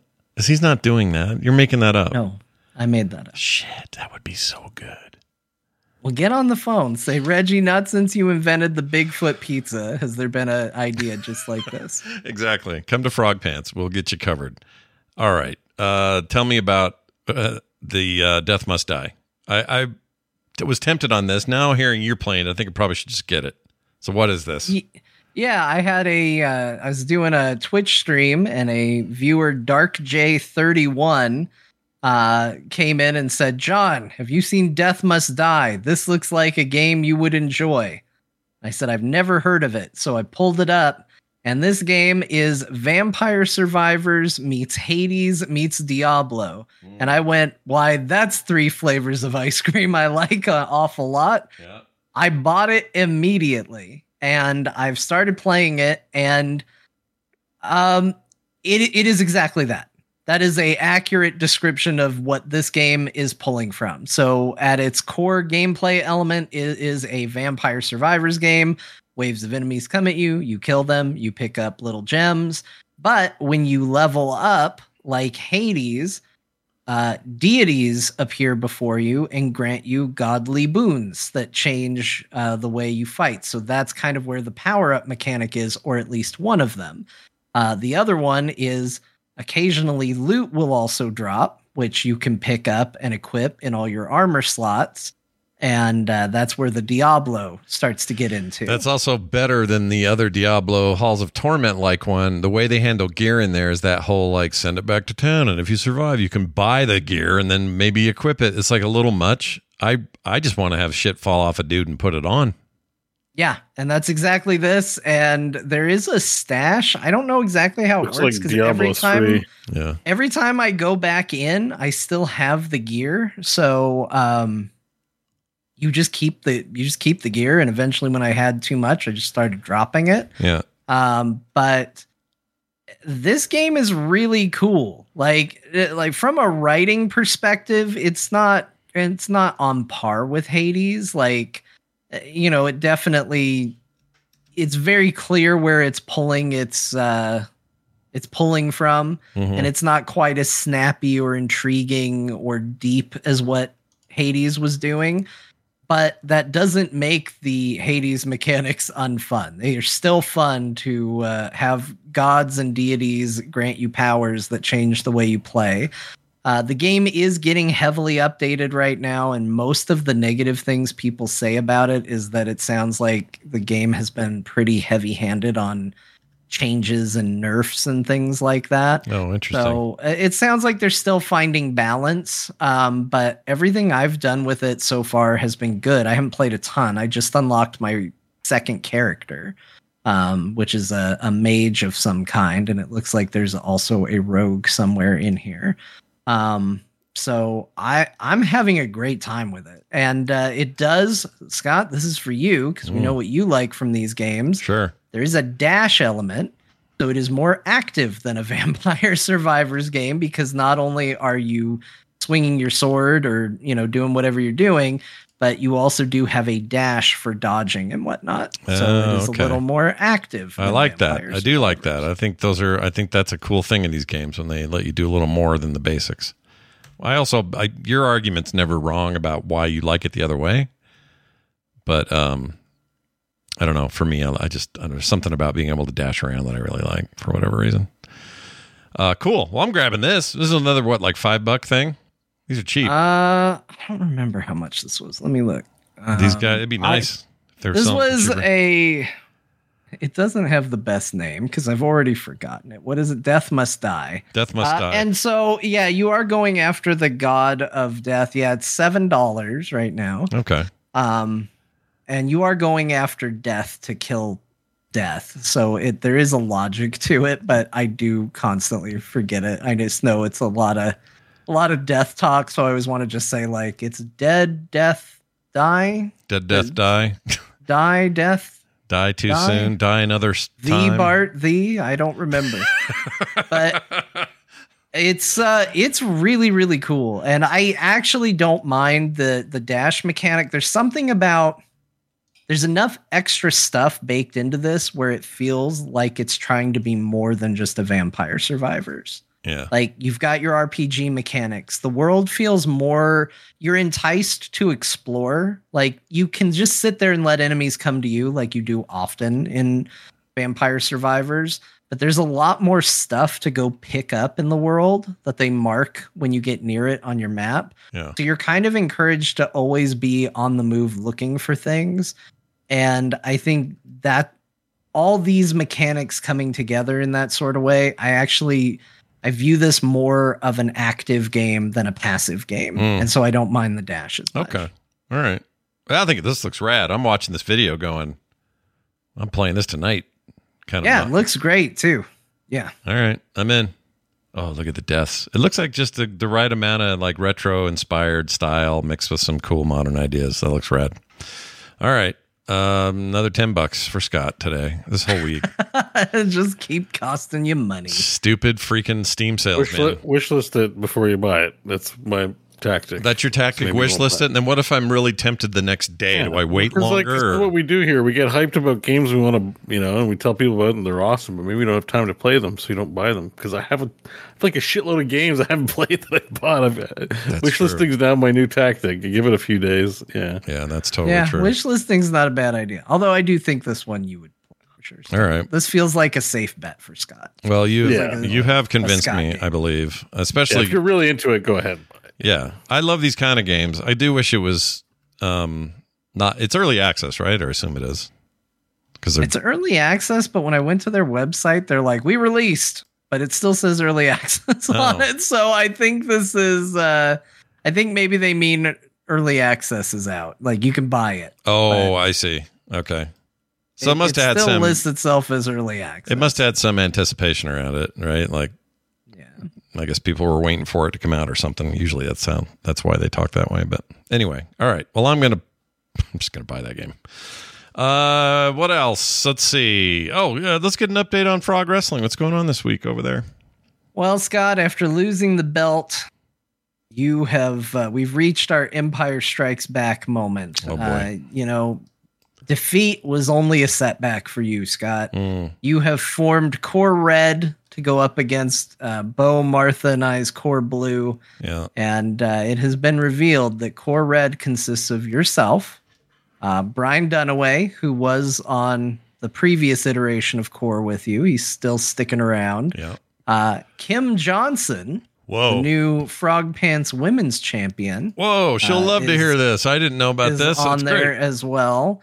And a surprise fourth member to Core Red, Tom Merritt, has joined the team and has formed a strong competitor to the faction of Core Blue. So we had a bit of red versus blue this week. Felt like getting back to our heroes' roots. Also, just it's easy to come up with names when you just put a color after it. Yeah, no, that's true. It worked for Pokemon. It can work for us. I do like. I mean, you've gone so far though as to change uniforms to reflect it. It says red right on there. That's rad. Oh yeah. So Taz, who's frequently in our chat, has, as always, has just without ask for credit or promo or anything, supplied me with logo work.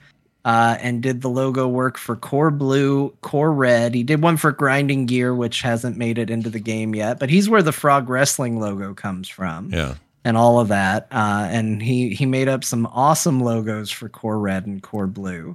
So everybody's looking real good. He's a talented bastard, that guy. But yeah, we themed everybody. So everybody's wearing red now. Mm-hmm. And got their Core Red merch. That is not for sale, but maybe should be. It looks so good. Maybe one day. And it's an exciting future. Everybody got lots of updates, lots of reworks on things, so it feels very fresh in Frog Wrestling these days. Greg Street asked me, "What's this Frog Wrestling thing everyone keeps telling me I need to be a part of now?" Is he getting a lot of people messaging him? Well, yeah, because John, when the monthly with him got announced, everybody was like, "John, you got to do it," and I think people have been just like poking him about it. Him. I think I haven't asked, but I bet he'd love it. We should put him in it. We should put him in it at some point. Yeah, why not? Let's get him in there. Fun. Would he just be the word? Like, you have to give him like a name. Like, so it's Greg the Word Street. Greg the Word. I like that. The Word. Yeah. It could be Greg the Street. I mean, he could still be Ghostcrawler, I suppose, and And oh yeah, I guess he has a name. That's Yeah. true. Yeah. Give him phantom crab powers or something. I don't know. yeah, I can get What's his special move? Like the ball pincer or something. Like he's a crab. I don't know what it would be. He gets your balls. Yeah, what would a crab do in a fight in a ring? I mean, he'd pinch you. I guess That's what I guess crabs so. do. Yeah. They're known for it. They don't really do anything else Specialty. in a aggressive way, right? Crabs are just pinching you. That's it. Dr. Tolbert's correct though. Off the chain's got to be what it is. Off the chain's yeah. a real good move. Yeah, I think Yeah. that's good. Totally. Yeah, well, we should put him on there. You need to tell him like it's a wrestling league and he needs to be a part of it. All right. You can dress him up as a marine biologist because that's what he's most known for. That's right. Yeah, Well, it's marine biology. Most known for marine biology. All right. Well, I'm gonna. If it's all right with you, I'm gonna ask him Yeah, you can ask him. That's All right. that's absolutely because fine. I bet we can get something like that going. The last thing I do want to say, because it happened today, so I haven't had time to play it, but I want to at least acknowledge it, and I will have played it for next week. But a listener, Alex, gifted me today Stray Gods, the role-playing musical. And I just saw this pop up, and I was like, what is this? And It's I the looked at it Laura and I Bailey went, thing. oh, it's something for me. It's if somebody made a game that's kind of for me. I'm going to check this out for sure. I had no idea what it was. And then I saw it and I was like, oh, I'm very excited for this. So, And it's a dating sim. What is this? It's an It's billed as an RPG. Laura Okay. Bailey's the main character. Okay. And it's like a Mass Effect-y kind of thing where you make choices and stuff. And, oh wow! but it's modern day, but there's like weird This vampire art stuff. style. I had a wish crazy. list that I was interested in, but it just didn't take priority for me. It's got really good. good reviews. It looks like it's right up my alley as far as video games go. So it is installed, ready to go, and I will report back next week. But a huge thank you for sharing that. That's amazing, dude. That's rad. You'll have to tell us what that's like. All right, let's slide on over to Bo, who's been Hi busy there. with stuff. Yeah. What do you got going? What'd you play first? So I'm gonna make that one guy on Twitter happy who's like, talk more about VR on Core. Who's that guy? That one I get guy. the weirdest messages. I mean, Sure. someone on Twitter who just no context, no nothing, just talk more about VR. Sure. There is a decent sir. chance that you talking VR on Core is the longest, most in-depth VR related podcast on the internet. It's possible. Probably. Yeah. Probably. There's probably something out there. There's but- a lot of creators out there if your algo pings you with it, but yeah. yeah, so big news, big drop in the VR world. Assassin's Creed Nexus VR came out, and it's awesome. I'm pleased to report we've got, I don't think it's a dethroner of Half-Life Alyx, but it's a solid second place. Like I'm playing it on the Quest 3, and it still like has Quest limitations on fidelity, which is fine. Loading screens, smaller levels, stuff like that, because you have to get it to run on basically a mobile phone. However, the folks over at Ubisoft made a good game. You can pick up objects, throw them to make noise, the guards get distracted, and the real selling point of this game, the assassins part of Assassin's Creed, is awesome. I've only played the first 2 levels. However, you do fight and assassinate in those modes. And the wrist blade, it's so much fun flicking your wrist, getting the blade out, and it stabs. You can put a hand on the shoulder, get the stab in there. It gives a real visceral feeling. The combat's okay. You've had better in Walking Dead and Blade and Sorcery. However, there's parrying and slashing in it. So that damage is good. The levels are great. I think I'm playing as Ezio right now. I think the levels are pulled right out of Assassin's Creed 2. I just think they Oh, are interesting. reusing stuff fine. It's updated as well, but it plays really it's just it's very familiar. I'm I think I remember this from playing Assassin's Creed 2 a billion years ago. And yeah. It's more assassin-y, right? Like the whole focus of the game is creeping up on dudes and taking them out. Yeah, I don't. So we got to talk about this. It's really important. So one of the things of VR, this is why this game is good, is because they made a lot of the good choices. What do I mean by the good choices? choices like you don't have to reach into your belt for everything. You know, like it has a bit of that, but it can be really annoying trying to find the right place for things. You whip out your sword really easy. Your blade's always available. Buttons make sense. Doors open. You don't like you can tap the door like in Half-Life Alyx. You can push it slowly. It's got all the good sneak mechanics in it. But here's where it really wins. You know how there's always a parkour button in Assassin's Creed? Mm-hmm. Right? Because there's jumping. This game has the parkour button. Oh. So it's not like you have to do the realistic thing of actually parkouring around in freaking VR. You just push forward and A, and you jump and do swings and do all kinds of crazy things. It's great. But they don't completely automate it, which is great. So, for example, if you need to mantle on a ledge, that you have to do manually. So you parkour and then you jump. You're just holding down A and your character jumps. You got to grab the ledge. And that's fun. And then mantling is pretty forgiving. You just swing both hands down and you mantle up and then you keep parkouring. So it's like it's got a good hybrid of the like auto running around versus, you know, just parkouring. And the sneaking's good. This game, like it's really well polished. It's like this is a very good VR product. And I can't wait to play more. This is about it. It's like almost as good as Alyx. Like this is a big deal, and it's this full game full of like voice acting. And yes, maybe some of the visuals on the faces don't look the best, but overall, like it's a full video game, and I feel like I'm in the Assassin's Creed world, and I love it. So far, big recommend for me. Worth the money you spend on this thing. I have heard very similar things from a whole bunch of people, and I can't believe Ubisoft made this year's definitive VR experience based on everything I've heard. Like, I want to say they nailed it. Like VR Game of the Year, like hands down, quite easily. Like it's not just some weird experiment; it's a full video game package you're getting here, and they didn't just phone it in. They really tried to. That's great. They really tried to make a good experience. So far, everything's been great. So, and I've only played as Ezio. I'm gonna get to play as Cassandra. Gonna get to play as someone else. I can't remember who. Oh man, I could feel John's brain go click. Why didn't you just play Cassandra the whole effing time, Bo? I could hear it. It's linear. It's like it's linear level progression. So you gotta love. There's a whole story happening.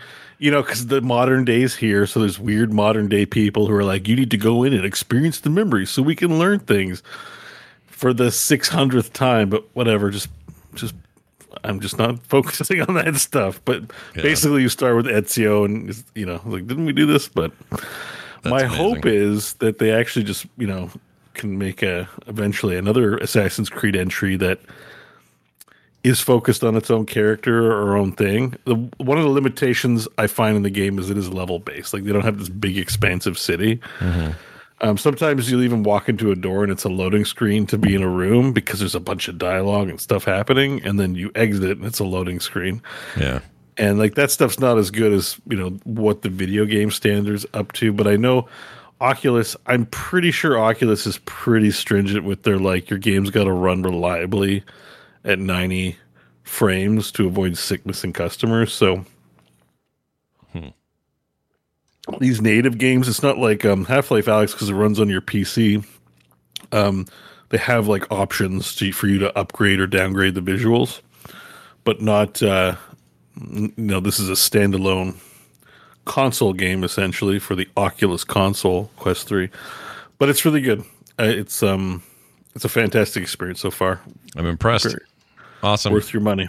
So yeah, so I started playing that, and that was fun.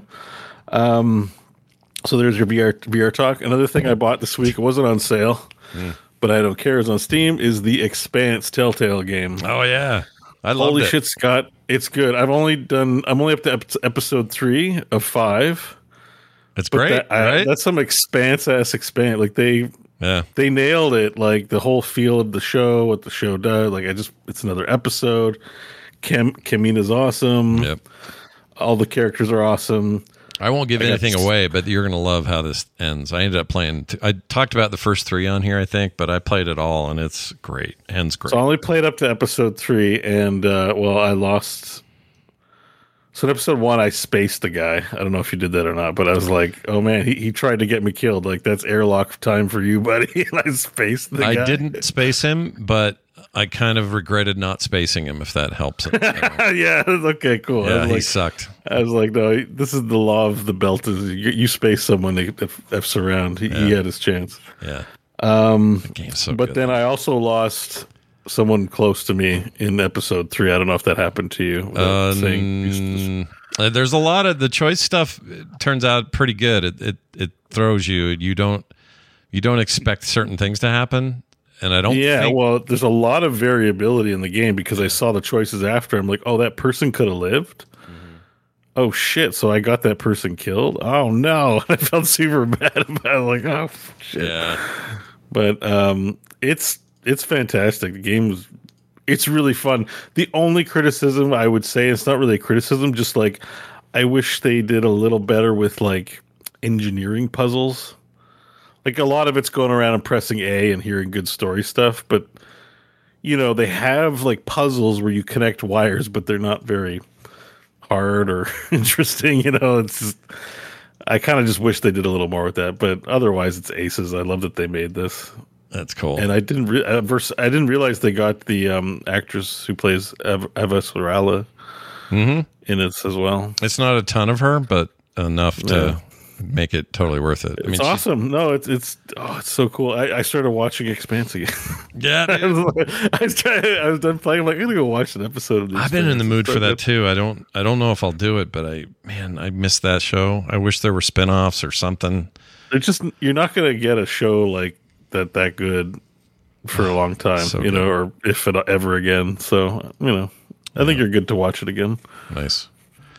What else? Yeah, I loved that. The rest of my week, just a little thing I'm excited about, so I'm just going to mention, but, you know, Ravens Watch is a game that I've been Ravens watching about.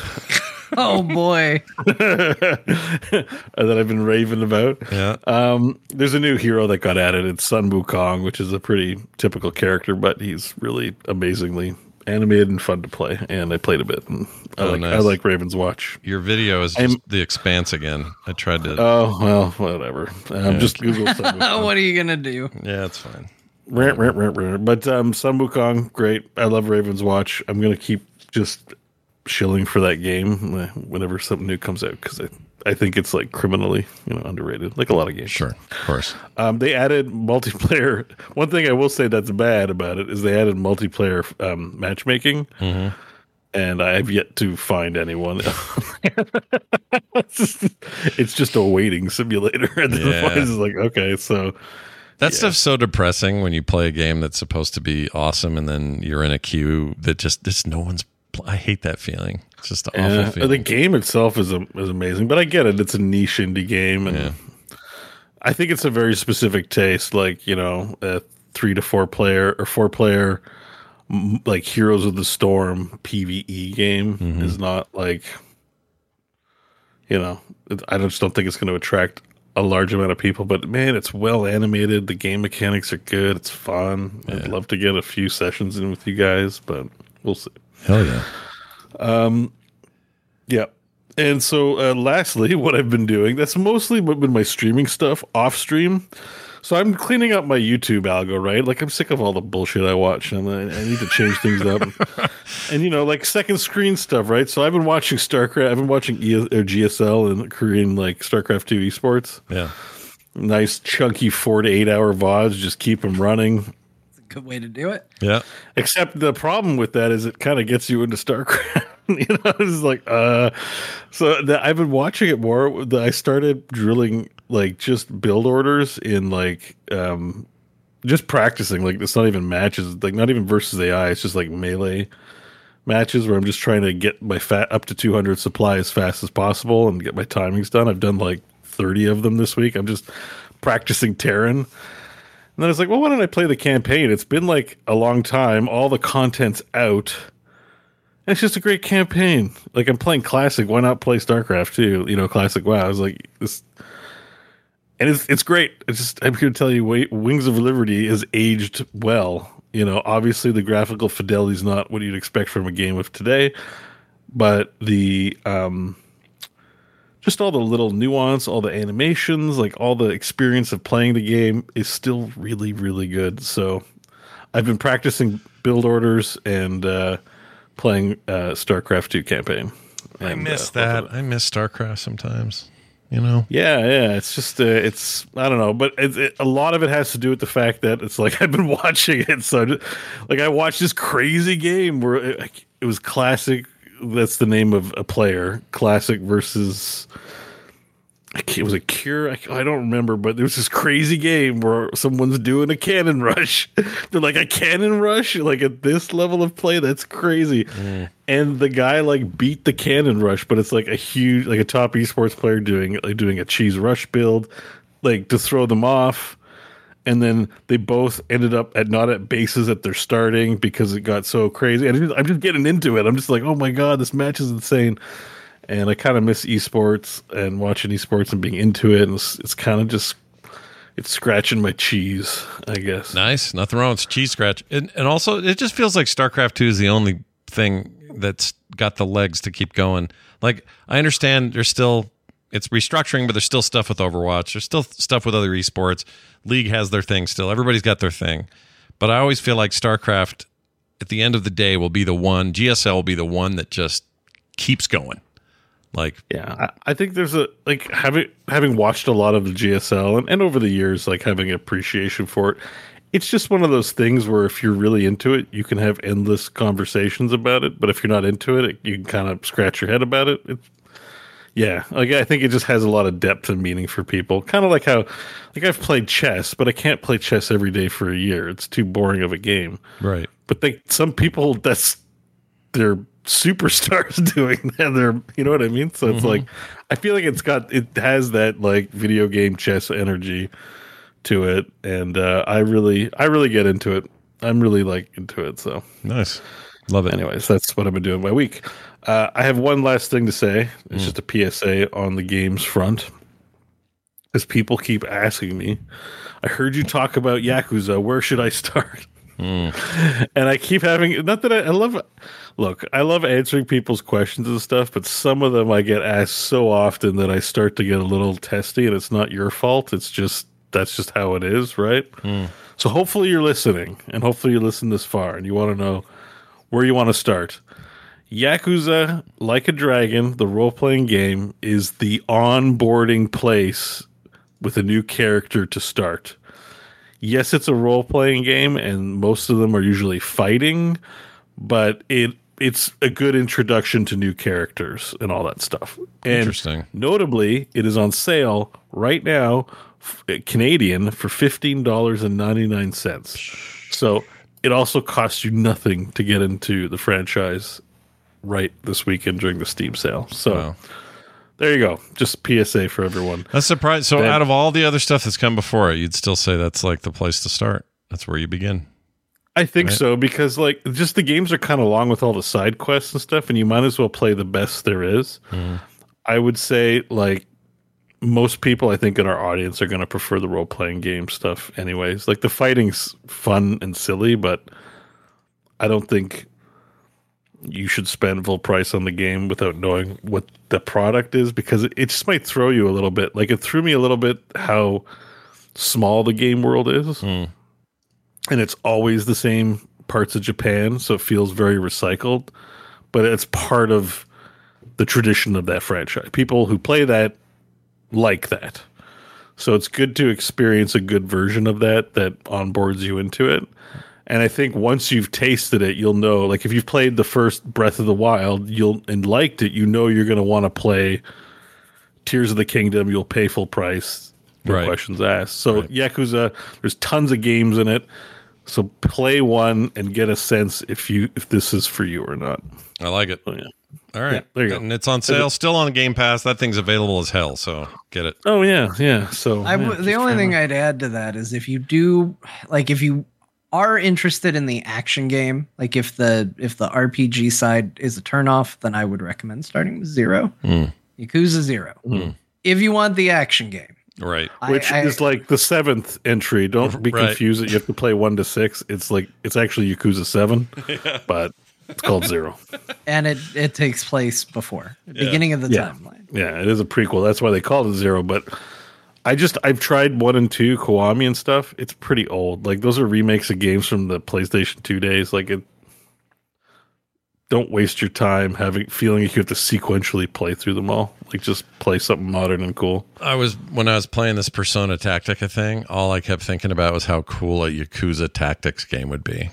I would play the shit out of that. I mean, they might do it one day. Yeah. They've got him making his own island in the next RPG one, like a tactics game. Oh, it's Animal Crossing. Animal Crossing is in this one, right? Yeah. I mean, the hell matches are kind of fun. It's not tactics, but 10-on-10 fighters beating the shit out of each other is pretty fun. Yeah, it is a good time. But, it's always fun, no matter what you're doing. I do like the idea where like your units that you're creating are just old Yakuza mobster guys. Yeah, dude. Just pulling them in. It's like, yeah, I need this guy in the gray business suit. Well, especially like in like a Dragon, they already did such unique things with abilities. Some of them a little questionable, right? Like it's all just weird. That would translate great. Give me a battlefield. Give me cover. Give me some sort of Overwatch mechanic where you're. You can have there's a job in Like a Dragon, like a bondage queen, where like basically you do like you step on the guy's balls and you make them lick your boots and stuff. There's all these super summons where it's like essence of super torture bondage or something like that. It's this giant like it's really weird. Yeah, like I'd play a tactics game with that stuff. I would do it. You could have like a karaoke bard group buff thing you could do where the game's famous for its karaoke mini games. Pull one of those off. If everyone's in range of you, they all are now buff stats, and bam, there's your move, and now you're back in cover. I'm telling you, it would fit. Actually, all things would make a good tactics game, if I'm honest. All games, all IPs, all things ever. It doesn't matter. I mean, Frog Wrestling. What about a Frog Wrestling? Hell yeah, game? Great tactics game, right? Yeah. Oh yeah, it'd be amazing. You're playing the Yakuza 0 version now, but eventually we'll go full tactics on that. That'll be great. I mean, I'm not kidding when I say XCOM, but and then just fill in the blank. Yeah, and I will pretty much guaranteed be into it. Like you can name almost anything, and it's like at the very least you've made it better. Yeah, like XCOM, but it's the Transformers. Yes, sign me up, please. I will do it immediately. Take World of Warcraft XCOM. Hell, yes. No. Yes. Mm-hmm. Overwatch. StarCraft. Any Blizzard property. All Blizzard things. Yep. What about hang on. What about a Hallmark movie? Yes. Oh my gosh, it'd be better. Yeah. It'd be so but good. Instead of attacking, you give people flowers and presents. Yeah, you get emotional cutscenes that are all full motion video. Actually, you laugh, but there is a summon, a pound mate in Like a Dragon that is a K-pop actor that you befriend, and when you summon him, he just does acting really good that it damages. He doesn't damage. What does he do? Does he do anything? He just acts like a woman appears, and it's just a K-pop drama. He's like, whoa, and it's like it's so powerful the emotion that the enemy takes damage. Love it. Yeah, I love it. This is a truth we're going to live with forever, that tactics games are great. And no matter what your movie, your television property, your other video games in totally different genres. I would even take a mixed genre. Like it's already a effed up thing. Go Mario Kart Tactics. Turn-based Mario Kart. Can you imagine? Sounds amazing. That'd be so cool. Oh, it'd be so like good. you could convert a race into like a tactical thing. Yeah, there's games like you that. 100% could. I'm annoyed that Marvel Midnight Suns didn't sell better because I thought that was a brilliant. I think that's the best Marvel-related video game. Well, all right, Marvel Spider-Man. That's kind of in a league of its own. Yeah, but like deal. As far as like bringing in a bunch of like superheroes and stuff, it's been the best one of those things for a long time. No, the Midnight Suns is really good. Like Midnight Suns is really good. And you're never getting another one. Like that's it. No, that's it, guys. I'm mad about it. That's the one game you're getting like that forever. Probably, yeah. Taz in the chat says, though, can we make it in a weekend? I think so. Okay, Taz. Weren't you here like 30 minutes ago when I was bitching? Yeah. He might have been. All right. Yeah. Well, there's what we did. We played. It was fun. Now we have to take a break from all this talking. When we come back, we got some other news to throw out there real quick that we didn't cover yet. It's not a lot because, slow time this time of year. But we'll do that. We'll also have some emails. I got text. I got all kinds of cool stuff. So don't go too far. We'll be right back. Hey, it's Danny Pellegrino from Everything Iconic. Ready to upgrade your style game without blowing your budget? Check out Quince. They've got all the good stuff, shirts and polos, activewear, and fine leather goods, all at 50 to 80% less than other high-end brands. And the best part? They're all about safe, ethical, and responsible manufacturing. Get that luxury vibe without the luxury price tag. Hit up quince.com/upgrade for free shipping and 365-day returns on your next order. That's quince.com/upgrade. Hi, I'm Daniel, founder of Pretty Litter. Cats and cat owners deserve better than any old-fashioned litter. That's why I teamed up with scientists and veterinarians to create Pretty Litter. Its innovative crystal formula has superior odor control and weighs up to 80% less than clay litter. Pretty Litter even monitors health by changing colors to help detect early signs of potential illness. It's the world's smartest kitty litter. Go to prettylitter.com and use code ACAST for 20% off your first order and a free cat toy. Terms and conditions apply. See site for details.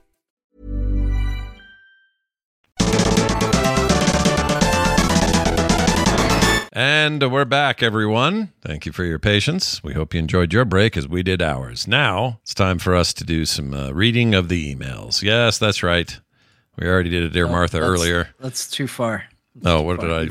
Oh, the news. Shit, what am I saying? I'm losing my mind. Here we go. Oh, I know why. I'm on a weird page. Okay, here it is. Let's do the other news that we missed. For example, Valve. I like Valve better.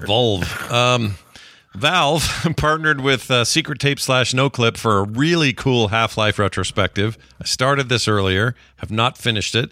It's very documentary style. Amazing stuff with Gabe Newell and some stories you've never heard about stuff and some really good wisdom from that dude. I loved the what did he say? Like, bad is temporary. Like, it's so good. I was like, that's so amazing. I need to remember this, and I totally forgot the quote. I can tell you. Quote, bad games. Let's see. Bad is temporary. Let's see. Or delays are temporary, bad is forever. Oh, that's it. Yeah, delays are temporary. Suck is forever. Suck is forever. Yeah, that's it. I like that even better because he's sitting there in that big old white beard talking about things sucking forever. Yeah, it was so good. Oh man, there's a reason, and it always seems like a crazy thing when I talk about it, but then I listen to Gabe talk about video games again, and I go, "Oh, this is why I did it," because I did play through all of Half-Life 2 with the director's commentary on. That's a mode they had for that game, and I'm shocked that more games haven't put this mode in it. But maybe it's not that shocking. But every time I think that, I'm like, I really did that. I played through a video game just to hear commentary. Yeah, I did. And it's because Gabe talking about video games is really interesting, and that's why. Yeah. So, fascinating guy. Loved it. And they also coincided all this with the release of kind of a fixed version of Half-Life 1 on Steam.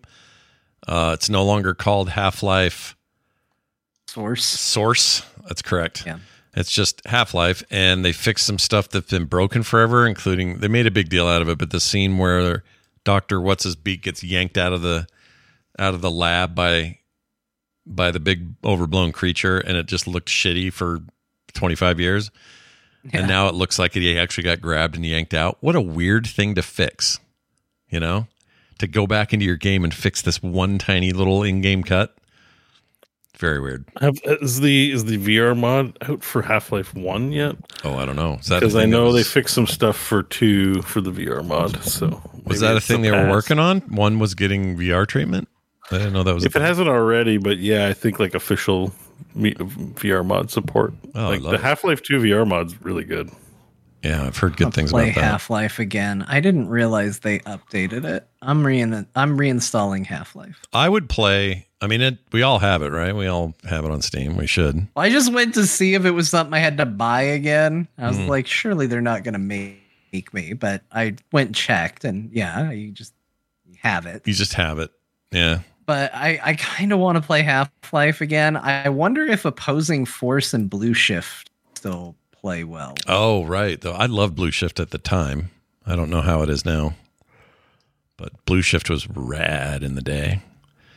Yeah, I'm all about Half-Life shit. So, celebrate, do a documentary. These were all surprises. None of this was known. It just dropped. So that's cool. It got me really nostalgic for now. I went back and looked when this happened, because for me, it was I woke up one day and went online and the world was a different place. But it turns out it was a bit that came out of E3. But I remembered that first behind the scenes E3 showing of Half-Life 2. And if you haven't watched that in a while, look it up on YouTube. It's there. One, to see how mundane press conferences from E3 used to be. Like, it is not big and bombastic with explosions. It's a guy in a room making lame jokes and the crowd joking back. It's great. Yeah. But two, like, people don't understand, if they're newer gamers or younger gamers or whatever, what it was like to suddenly see Half-Life 2. The physics, the particle effects, the way things were breaking, the way things were falling and moving didn't exist in any video games like that prior to that announcement. And like, it's absolutely crazy to me that I just woke up one day and video games changed forever. From that point on, it was all like it wasn't out at that moment, but like that was the mark of like, suddenly physics were now going to be a thing in almost every video game. And now translucency and objects were going to have material that they were made out of that reacted differently. Like, this was not stuff that existed in video gaming prior to that. And I wrote it on Twitter. I still am waiting for one day, just waking up and Valve's like, here's a tech demo for Half-Life 3. Video games are going to be completely different again. I found some video. Let's hear a little audio from this. I don't know what this includes, but let me unmute it. Here we go. Start off by giving you an overview of Source, which is the engine we created for this game. Oh, this is Gabe. Half-Life 2. Yep. So they show some of it. Let's see. Oh, there's the guy. Previously only possible at a Hollywood movie studio. An integrated materials and physics system that created an unprecedented level of... Oh my gosh. What nerd time. It's super nerdy. It's super weird. And if you go through and watch it, like, by today's standards, honestly, some of the stuff by today's standards still looks great. Yeah, I agree. But the thing is like, the stuff that they were showing, you have to put in the context of, this was just stuff that was not in video games. Yeah. Yeah. No video games. It didn't matter. Crazy to think about that. Yeah. I remember they showed an old, they were making Unreal Tournament 2003 or something. And there was a room with meat hanging, like big old cow carcasses, like you'd see at a meat locker. Yeah. And the player could walk through them, and then you would turn around and the meat was like still swaying from them because you bumped into it. Unheard of at the time. It was just like, what? The world's that nobody was doing shit like that. And now we look back, it's like nothing. It's like totally a blip in time, but I love that crap. All right, go check that out, you guys. We got a contender for worst game of the year. You thought it was going to be Gollum, and then King Kong came along and said, hey, what about me? And we all went, oh, yeah, that's the worst game. We may have a new winner. Ironically, the King Kong publisher is the same as it is for this one.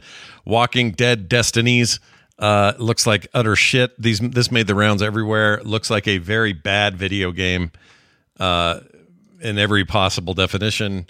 Congratulations, you did it, Walking Dead. With your very valuable property, you made a really, really shitty tie-in. Well, and here's the problem. To go back to the Sparkle Pony discussion, they're going to keep doing it. This game has made it the top 20 best-selling Xbox games list. I know, of the year. It's crazy. The critics. People are crazy for Walking Dead, though. Right? Yep. Yeah. Well, they're getting farmed. Yep. They're getting absolutely farmed by a game going, what if Shane killed Rick? And people going, I gotta see what happens. What would happen in a bad cutscene? Yeah. I gotta find out what would happen here. This game is doing inexplicably well, and it looks bad. It looks like a soup. I still think King Kong looks worse, but this does look. This looks really bad. For fun, here's the list of the top 20 selling Xbox games according to Microsoft. Number 1, Call of Duty Modern Warfare 3 cross-gen bundle. I don't know if this is for the year. Yeah, I think this might be for the month so far. Oh, let's see. Walking Dead, Zubba Zubba Zubba. Oh, I think you're right. Okay, so and also it is only on Xbox, which Xbox is always going to skew a little weird because so much of Xbox's stuff is available on Game Pass that it's not going to technically sell. Right, that's a good point. So this is you're right. This is like a snapshot. So we have Call of Duty, Madden 24, NBA 2K 24, another Modern Duty, Call of Duty Modern Warfare 3, Modern Duty. Vault Edition. Let's see. EA Sports FC 24. That's the new FIFA. We don't call it FIFA anymore. Got rid of the license. Another Call of Duty for Black Ops 2 was number 6. Must have been on sale. All I can think of. Call of Duty Modern Warfare 3 Vault Edition. NBA 2K24 again for the Xbox One. So it's not a Series X version. Red Dead Redemption 2 was number 9. 10 Mortal Kombat 1. 11 Grand Theft Auto 4. Teardown after that, Hogwarts Legacy 13th, 14th, Assassin's Creed Mirage, another Call of Duty Black Ops 3 sale probably for 15, UFC 5, Call of Duty Black Ops, Hogwarts Legacy, 19 we have Borderlands Collection, Pandora's Box, and finally The Walking Dead Destinies. So congratulations, The Walking Dead. I love that Grand Theft Auto is on that list. It's been the best-selling game across so many consoles for so long. Yeah. How does everybody not already just own it? Yeah. It sells at a level that makes me feel like people should just be bumping into copies of Grand Theft Auto at the supermarket. It's very weird, right? It is insane how well that game sells. Yeah. It's actually legit funky to me. And why it's such a big deal to even have an announcement that a trailer is coming or an announcement of a trailer or whatever. Well, I mean, this is why Grand Theft Auto is still on the best-selling games list. People said it's been so long. It's still selling. Yeah, still selling. Insanely well. Yep. And I think they kind of, was it official? There was some talk they were going to officially end Red Dead Online because GTA Online just is so big that it's like, what are we even doing this for? Which bums me out because that one interests me more than GTA Online does. I'd much rather play in the Old West, but whatever. GTA Online has just evolved into something real weird and special. Yeah. I know we went in and we did our, Chuckle F's. Yeah, that was fun. And running around in there, riding on planes and stuff. But people have turned it into a full-on role-playing world, and there's cool stories that come out of it. I haven't done much. I haven't gone down that rabbit hole very far, but it is certainly fascinating, the stuff that's going on. Yeah, the RP streams are really entertaining. They do some crazy stuff. I like watching the cop and robber thing that people RP all the time. I think that's fun. It's like a whole category on Twitch. I checked Trixler playing it at one point. I just tuned into his stream real quick, and he was working in a cupcake shop. Mm-hmm. I was like, okay, I don't know what's going on. This is crazy. It's a legit RP stuff, right? It's just the role-playing game that no one saw coming, I guess. Grand Theft Auto. Congratulations, guys. What else? Oh, Space Marine. Relax, everybody. Calm down and enjoy your time because now Space Marine 2 will not be out. It got delayed. And you might say, oh, well, what's January, February, maybe March? No. Next fall. Next October. Another year of no Space Marine 2. I don't know if I can. Well, I'd like if it's good. Yeah, that's true. I like to think they're working on it, and it needs the time. So please take all the time you need. Yeah, polish that shit. Keep us busy, and yeah, exactly. What did Gabe Newell say? Suck is forever. Don't suck. Be great. Finally, Eminem coming to Fortnite. John, how excited are you? John, get in there, John. Buy the pass. Let's go. I mean, that's fine. Like in a couple days, like in a week or so, I think it's December 2nd, OG Fortnite is coming to an end. And Eminem is somehow involved in that event. He's going to destroy OG Fortnite, I guess. Yeah. And there'll be a concert in the world or something. You know what? That's fine. Like, I'd much rather watch Eminem than some of the other stuff I've seen in Fortnite. So I know my wife is going to be participating in it. She's all in back on Fortnite. I've got like a foot in. I play every now and then. She's playing every single night. And so, yeah, the way they do concerts in that game is cool. And Eminem I will enjoy. So right. It's fine. I'm not going to buy anything, though. I don't need to play Fortnite as Eminem. I hope he comes out and the whole time he just shit talks Machine Gun Kelly from the middle of Fortnite. That'd be amazing. That's it. That's all he does. Oh my gosh, that'd be so good. Anyway, enjoy that, kids. Fortnite getting your Eminem all up in it. It's time for emails for real this time. That's a good question. All right, we got an email, a very short one that says, this is from Brack. He says, hey, Core, just wanted to say Bo was right about the ending. That is all. I don't know what he's talking about. Bo, what ending were you right about? Was it PG-3 is my guess, but here, I don't really know. Let me do a quick search and see. I feel like we agreed about that. Let me just make sure I didn't miss it. Yeah, well, it implies that there was disagreement, but it might just be they picked me.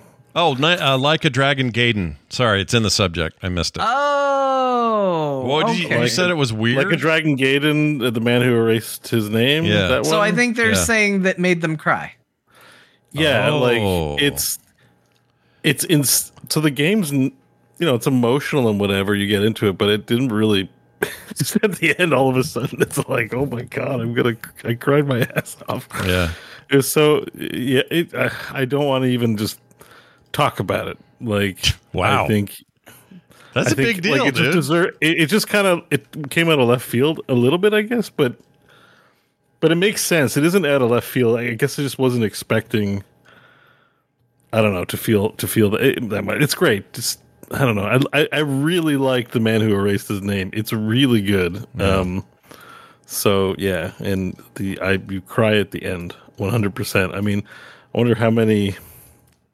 Just curious now. I want to go to the store page because like that game also was like overwhelmingly positive for quite a while. I don't know if it still is or not, but I think it is. Those games all hits are. like a truck at the end, man. It's so good. I feel like if you say anything bad about a Yakuza game, an army of people come to murder you. No. Like some of the older ones are like poorly reviewed, where the control schemes are bad and stuff like that. But like this one, yeah, it's still overwhelmingly positive. It's at 3,600 reviews. Wow. It's really good. Like it's just really this game is really good. Like, I know I just said like a Dragon, the Yakuza Like a Dragon is a game you should start with, but as far as like the fighting ones go, this one is just really good. It's really good. The only thing that's tough about it is it's a little shorter than they usually are. So I don't know what to make. I don't know how to recommend it to people when it's a full price game that's a bit shorter. It still hits real hard, probably on a sale, let's say, but it's so good. Yeah, it's a little tougher to recommend in that case, but I get it. That's cool. It's tempting. I don't know why I'm even worried about it. It's on Game Pass. I could dabble. I could just get it's on Game Pass, and well, I guess you can't Steam Deck it on Game Pass, but well, you can. I just have to do it through the stream. But it might be a good Steam Decker, Mm-hmm. Oh, did I tell you guys a quick update on the Steam Deck? You know how I was having the whole thing. My daughter was trying to get the one and all the rigmarole that was going on. Anyway, the one that was the collector's edition that said they were sold out, and even those that did get purchased were going to be 3 to 6 weeks away. She already got hers. She got it like 3 days ago. Yeah. So this 6 weeks is bullshit. Secondly, mine, which is the normal kind, non-collector's edition or whatever, non-limited, I secured the purchase before she got hers. Mine said 4 days. Mine doesn't get here till tomorrow.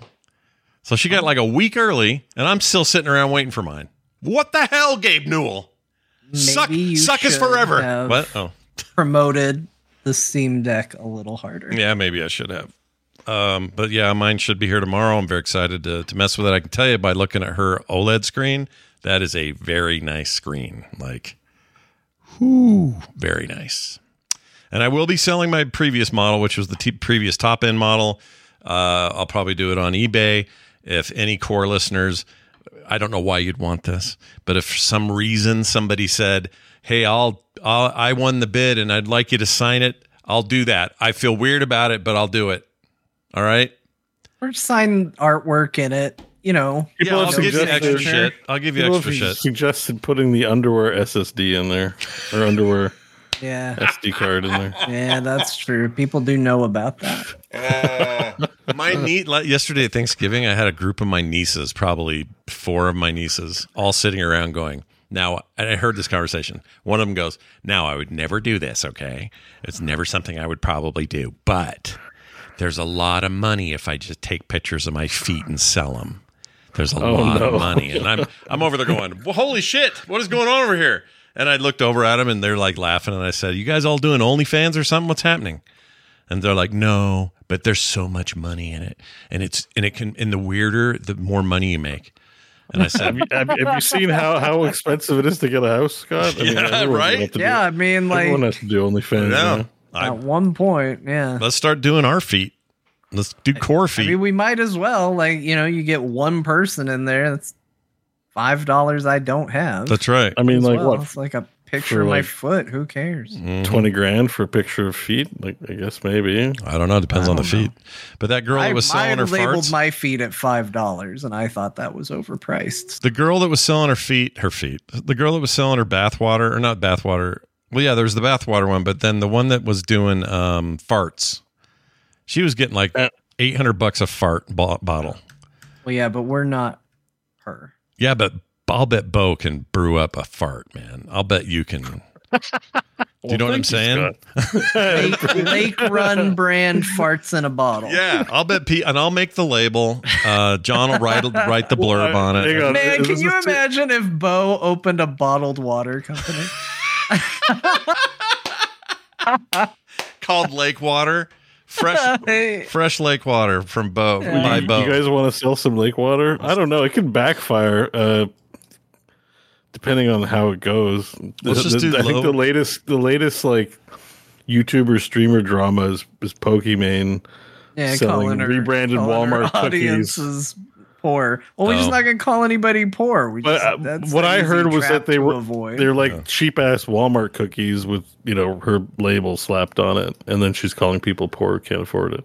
This is Amaranth or who? Just Pokimane. don't look. Just Pokimane. sell your water at a reasonable price. So people could just be like, what this is rebranded Dasani water. Why is it $10 a bottle? And it's like, it's because I farted it's in from it. Bo's lake to your mouth. I mean, BlizzCon got away with $10 bottles of water. We could probably do $10 and only have it cost us 25 cents, and it's your water. We got to ship it. We probably sell it in cases. Like, you can't just sell one $10 bottle of water. Like, do we have enough? Is there enough people out there going to buy a $10 bottle of Lake Run water? Yeah. You guys let us know, chat. What do you say? Do you want in on this? You want early access? Nobody wants this. You want early access? Look, John. We haven't gotten the water formula quite right, but with your feedback, we think this can be the most water that ever watered. I would have said nobody wants anybody's bath water and nobody wants anyone's fart jar, and yet somehow they made lots of money. Yeah. Yeah. So, Sure. Maybe we're being the closed-minded a little bit People here. said you would never spend $20 for a Sparkle Pony, but and look at us now. It outsold. It made more money than StarCraft 2. Who knows? Yeah. Who? I mean, we could also. It doesn't have. Does it have to be water? We could sell like chocolate milk and give it more of like a shit aesthetic to the Lake Run. Lake Run brand water milk. Like we'll call it a shit shake. Lake Run shit shake. Lake Run water but milk. It'll be really just chocolate, but I will fart on it. So I don't know if I've ever heard a worse phrase than Bo leans into it super hard, then pulls back, and then is like, "But I will." Yeah, I really don't know if people want some fart. Have you heard a worse sounding thing than fart milk water? I mean, that sounds horrible. Everything you just said sounds so bad. Look, everything about all of that sounds horrible. I don't care how hot the woman is. I don't want her bathwater, and I don't want her fart jar. But yeah, I'm the closed-minded idiot because, like, here I am broke, complaining about housing prices. Meanwhile, they're millionaires. So I mean, well, look, I mean, it doesn't do a lot of harm to sell it. It's really more a testament to the people buying it than selling it. Yeah. Well, everybody makes fun of the people selling it, but really, like, you know, if somebody was like, John, I'll buy your old soda can for $5, I'd sell it to Oh, of course you would. A soda can? Yeah, I'd do a soda can. I can get another soda can down the line. But if you can get a soda can full of Bose lake water. Do we know any, drink manufacturers that would partner up with us or something like that? Yeah. Oh, good question. Who could we suck? I mean, who are the weirdos that do Who can deals? we sucker? Did you almost just say who can we sucker? Well, they're going to make money too, Scott. Yeah, but we're it's making money. Like This is selling. whoever does Logan Paul's energy drink. Oh, Prime? They'd be willing to. I don't. Do you know Logan or KSI? I don't know. I don't know any of those people. So there's no. I have no maybe not connection. them. Yeah, I don't. I think they're branded on trying to be cool. We need somebody who like is yeah, we're not cool. Doesn't do cool stuff. Right. I thought there was one brand. Hang on, isn't there like? We're not joke really kind of an brands? energy drink level. We're more like core daily multivitamins. Yeah. Oh, Hang on. chewable vitamins or something. That's cool. Or See? you know what? I Or into immediately got Scott on board with my idea. Yeah. That's right where we're at. we could get into We're the a weed market. multivitamin. We'll get into the weed market. We'll do edibles. Yeah, because when people think weed, they definitely think a guy who's never, two guys that have never tried it, and one guy that has sworn off of it. Well, I did in Vegas. I did. I really liked it. Oh, that's actually. right, that's right. It was awesome in Vegas. I wish it was legal here because I would probably dabble a little because edibles are all right. But yeah, the point is though, everybody's getting into that business hardcore. There's no reason we should have to sit out on that. Let's get some, little core something going. Look, you want us to sell something, we'll sell something. All right. Okay, great advertising. We're in. We're doing it. People send me products. People send me products I wasn't even supposed to get. It happens all the time. Yeah. Didn't you end up getting but didn't you get some sticks? beef sticks? Yeah. That's what I'm talking about. Here, you want to hear something hilarious? So you got them, I got them, Ibbott got them, and Brandy got them. The only person that didn't get them is the one guy who is also on Play Retro with me. Brian Dunaway never got beef sticks. So they screwed up and sent it to everybody else I know, except Bo, I think, because they were just like afraid of Canada or something. Here's what I'm going to say. I'm mildly offended that I didn't get tapped to sell beef sticks. I'm not going to say the brand because they're not paying me right now. Right. But as somebody who's been slapped by a stranger with a beef stick, Yeah. I have a deep, like, with pathos story involving meat sticks that nobody else in the core audience. That's true. The core, I'm sorry, in the Frog Pants community. Frog Pants community, right. I right, yeah. really should be the meat stick spokesman of Frog Pants because I've been assaulted with one. Yeah, you've Who actually... else in here can say that? Nobody that I know of. I mean, assaulted with a beef stick? Who's got that? We insult each other. We insult ourselves or assault ourselves internally with beef sticks, but never like what you're talking about. That's fighting. Yeah, fighting words. Well, anyway, there's that. I should be a pizza spokesman. The chances. Yeah, I should be that too. You should be that. I got unique pizza and beef stick stories. Yep. I also have a story. Well, it's a text. It's not really a story. This is a text from a listener at the Hams line. 801-471-0462. That's 801-471-0462. Leave your voicemails and text there anytime you feel like it. This is from L. Sixon. It's an interesting name. Hi, guys. I understand Scott's aversion towards scary games. The game that broke me was Martian Gothic. I still have it on CD, but haven't fortified myself enough to see if Windows 10 will still run it, as it is an older game. Did any of you play Martian Gothic? What is the scariest video game you've ever played so far? Thanks, L. Sixon. I don't know what that game is. Never heard of it. Martian Gothic. You guys heard of that? Oh man, Martian I remember Gothic? seeing this game. I've seen like the cover for this. I feel like is iconic, but maybe that's because I worked in a video game store. But I never played it. Yeah, I've got no memory of this at all. It's probably good. for its time. But the scariest game I ever played is still Resident Evil 7 is the scariest game I ever played. I've never been so freaked out or as like feeling like I was going to lose it as I did in that game. But John, they don't scare you. So the question for you is more like, what one did you like more than another, right? Like it's less about what's the scariest. Well, I guess just answer the question. What do you think was the scariest game you ever played? Yeah, just answer the question. Yeah. Okay, I'm sorry. I think back in the day, like it's not scary now, but back when I played Resident Evil 2 originally, I found it very scary. Yeah, that's true. Oh, you know what? PT is probably the most scared I was ever playing that game. Was scary. I really got freaked out from PT. PT, man, that thing. What a waste of time, but also what a magical moment. Like, because they were supposed to make that game. They decided not to for whatever reason. People are still mad about it. Whatever's coming out from Konami is nothing like it, but just for a demo to have that impact, I can't think of a thing to compare it to. It's so weird. Yeah, I mean, I games in general don't scare me that often. It's not impossible to scare me. It is just difficult to scare me. And it's gotten harder as I've gotten older. But yeah, PT, I remember, not only made me jump a couple of times, but it got me in that. The thing that PT does incredibly is it puts you in the headspace where you're scared of things that aren't happening. Like so many games, it's like, oh, I'm scared because something jumped out at me, or I'm scared because there was a loud sound or the soundtrack got real tense. PT was scary because you were it just played with your mind. It was like, hey, you're going through the same hallway again. But what's going to be different this time? What could be there? Is there something behind me this time? And sometimes there is. Most of the time there isn't. Like, and it just gets you in that paranoid headspace that leans into horror so perfectly. That even though it's just a demo, like PT is still probably the scariest thing I've ever. Did you ever try that, Bo, when it was out, when it was a thing? I didn't even know what it was. I think I just learned what it was today. Oh my gosh, really? That's crazy. Yeah.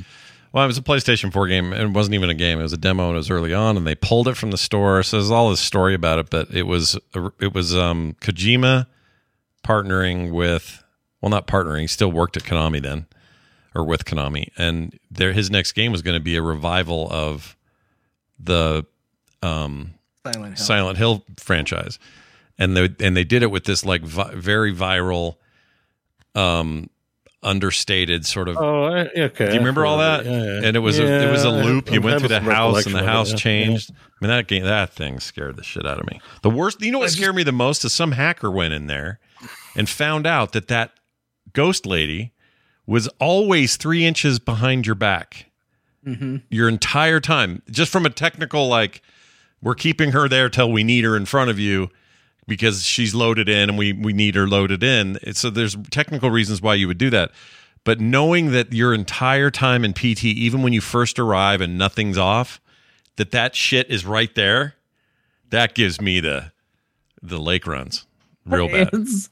It's rough. I don't think it maintains its quality through the entire demo. I will say that by the time it starts to get like a little over the top, I feel like it runs out of steam. But I don't know of a game that's made me more tense than that game. Yeah, it's something, man. That's a thing to behold. If you never experienced it, too bad. Sony pulled it and you never did. I'm sorry. You can buy.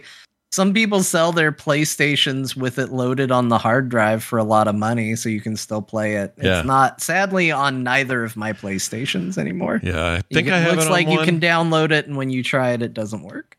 Oh, wait a minute. If I have it, how much more do they get on eBay? I don't know. Let's Google it. Because I have that, I think, still on my PS4. PlayStation. Let's see. With PT. PS4 with PT. Looks like you could go for. Here we go. Jeez, $1,000. I might need to do this. I bet you could ask more for it from somebody who really wanted. This guy's getting 15.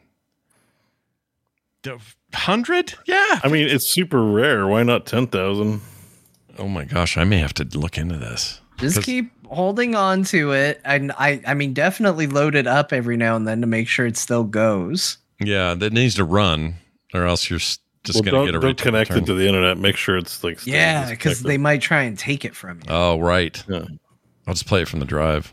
Just go in and snap the Wi-Fi in half. Because doesn't the PlayStation 4 or was that a Microsoft thing?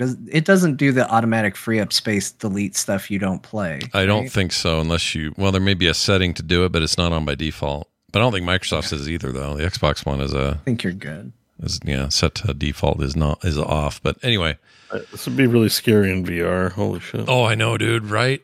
Oh, the ultimate scary. I'm watching like gameplay right now, and I'm like, yeah. I mean, it looks very scary. No, that thing left me in shambles. If it was a full game, it would probably take the top spot because what they're selling there is pretty gnarly. But for me, as far as the complete experience, Resident Evil 7 just shit my whole bed. Well, and the way they talked about it too, because Kojima and it was Guillermo del Toro was also saying like, we think horror games go too soft on players. Like in interviews, they were sitting there going, people will tell you, they would talk about it like business suits. They're like, people in the business suits will tell you, you have to make the game only so scary because if it's too scary, it won't sell. Well, we don't like that. We're going to make it as scary as we possibly can. Amen, talking brother. About. Yeah. And I believe there might even be a quote where they said we want to make people shit their pants. And that was their goal. And I really respected that as a goal for a horror game because it is true. You know, there is a level of you look at like Resident Evil Village and that game definitely skews action when it could skew horror. Sure. So I got a lot of respect for that view of it, but they also very smartly PT shows that it invested heavily in sound design. Mm-hmm. So much of what makes that game scary is the audio and the soundtrack or just the ambience of that game. And I don't think that always gets enough credit, what people are doing with sound in horror games, but when they do it right, it shows. Yeah. Bo mentioned that, I think, like a week or two ago about Dead Space. And PT also phenomenal on the sound. I agree. So, for the record, so did all the why can't I keep thinking the Silent Hill games all had amazing sound work, even the first one. That stupid radio that glitched out when you were near stuff still gives me nightmares. That's the game I threw down and quit and left all the lights on and went to bed and told Kim to put the dogs away. I couldn't do it. Just couldn't do it. Gotta love when a game scares you so badly. You're like, no, Kim, you go put the dog away. Let the bad guys get you. You put You're the dogs not away. Scared. Turn off all the lights I just turned on. Like that's what that night was like. I feel bad for her a little bit. That's it for your text and your emails. If you want to email us, talktothecore@gmail.com. If you want to text us or voicemail us, 801-471-0462 is where you'll do that. It's going to do it for the show. However, we'd like to mention some patrons. Brand new folks joined us this week. Look at these three. Yeah. These three happy little individuals. Christy Windle, C. Rowe, and Josh Cronin are brand new Shiny Core supporters who support us on patreon.com/core show. There's lots of reasons to do it. I'll give you 3. No commercials or ads of any kind. Bonus content from one of the hosts each and every month that you're not going to get any other way. Whose turn is it, by the way? Oh, that's a good question. Oh, yeah. Whose turn is it? I'll do one. Are you sure? Yeah. Okay. I don't know whose turn it is. knock one out so fast. All right. John's going to do one. And it'll be amazing. We can do it in a weekend. That's how good it's going to be. I'll do it in a weekend. That's one great reason. Another great reason is I send out artwork every month, video game related artwork to a certain level in the thing. You can go read about what level that is and decide if that's for you. Lots and lots of other reasons as well. So go please check them out and see if supporting us is in your future. Patreon.com/core show. Everything else, including that, can be found at frogpants.com/core. And now it's time to give Grandma the keys. She's going to tell us what we played today so that you guys don't complain about us not mentioning it enough. So that's her job. So Grandma, here you go. Take it away. I see you over there. You're listening to the show. You're thinking, oh, this is swell, but I don't remember any video games these boys talked about. Just talking about pooping in bottles. That's understandable. It stands out. So I'm going to remind you of the games they played. They played World of Warcraft, all three of them. Back in. Yeah. Scott played Little Gator Game. That's the sweet one. He played Wild Frost. That's the card game one. Yeah. And he played Persona 5 Tactica. That's the tactic one. Yeah. John played Super Mario RPG. That's the RPG one. He played Death Must Die. That's the Vampire Survivor-like one. He played WWE 2K23. Do I really need to tell you that? It's like literally every week. Yeah. That's Bo it. played Assassin's Creed Nexus VR. That was the virtual reality one. He played The Expanse. That was the one based on a television show. And a book, maybe. A book 100%. He played Raven's Watch. That's the one with Swatch in the title. Yeah. If you say it the right way. Yeah. The Swatch Raves, Grandma. Yeah. He played StarCraft 2. That made less money than the Sparkle Pony in World of Warcraft. That's that one. And that's what they played. Nice. You've done a great job. Grandma, we hope you have for many more years. It's important. Yeah, good work, Grandma. Yeah, good work. That's amazing. All right, that is going to do it for us. Thank you all for listening. We'll be back to our normal Thursday episode next week. No holiday to get in our way. So tune in then, find out what's going on, and go have some fun. Play some games. We'll see you guys next time. Bye now.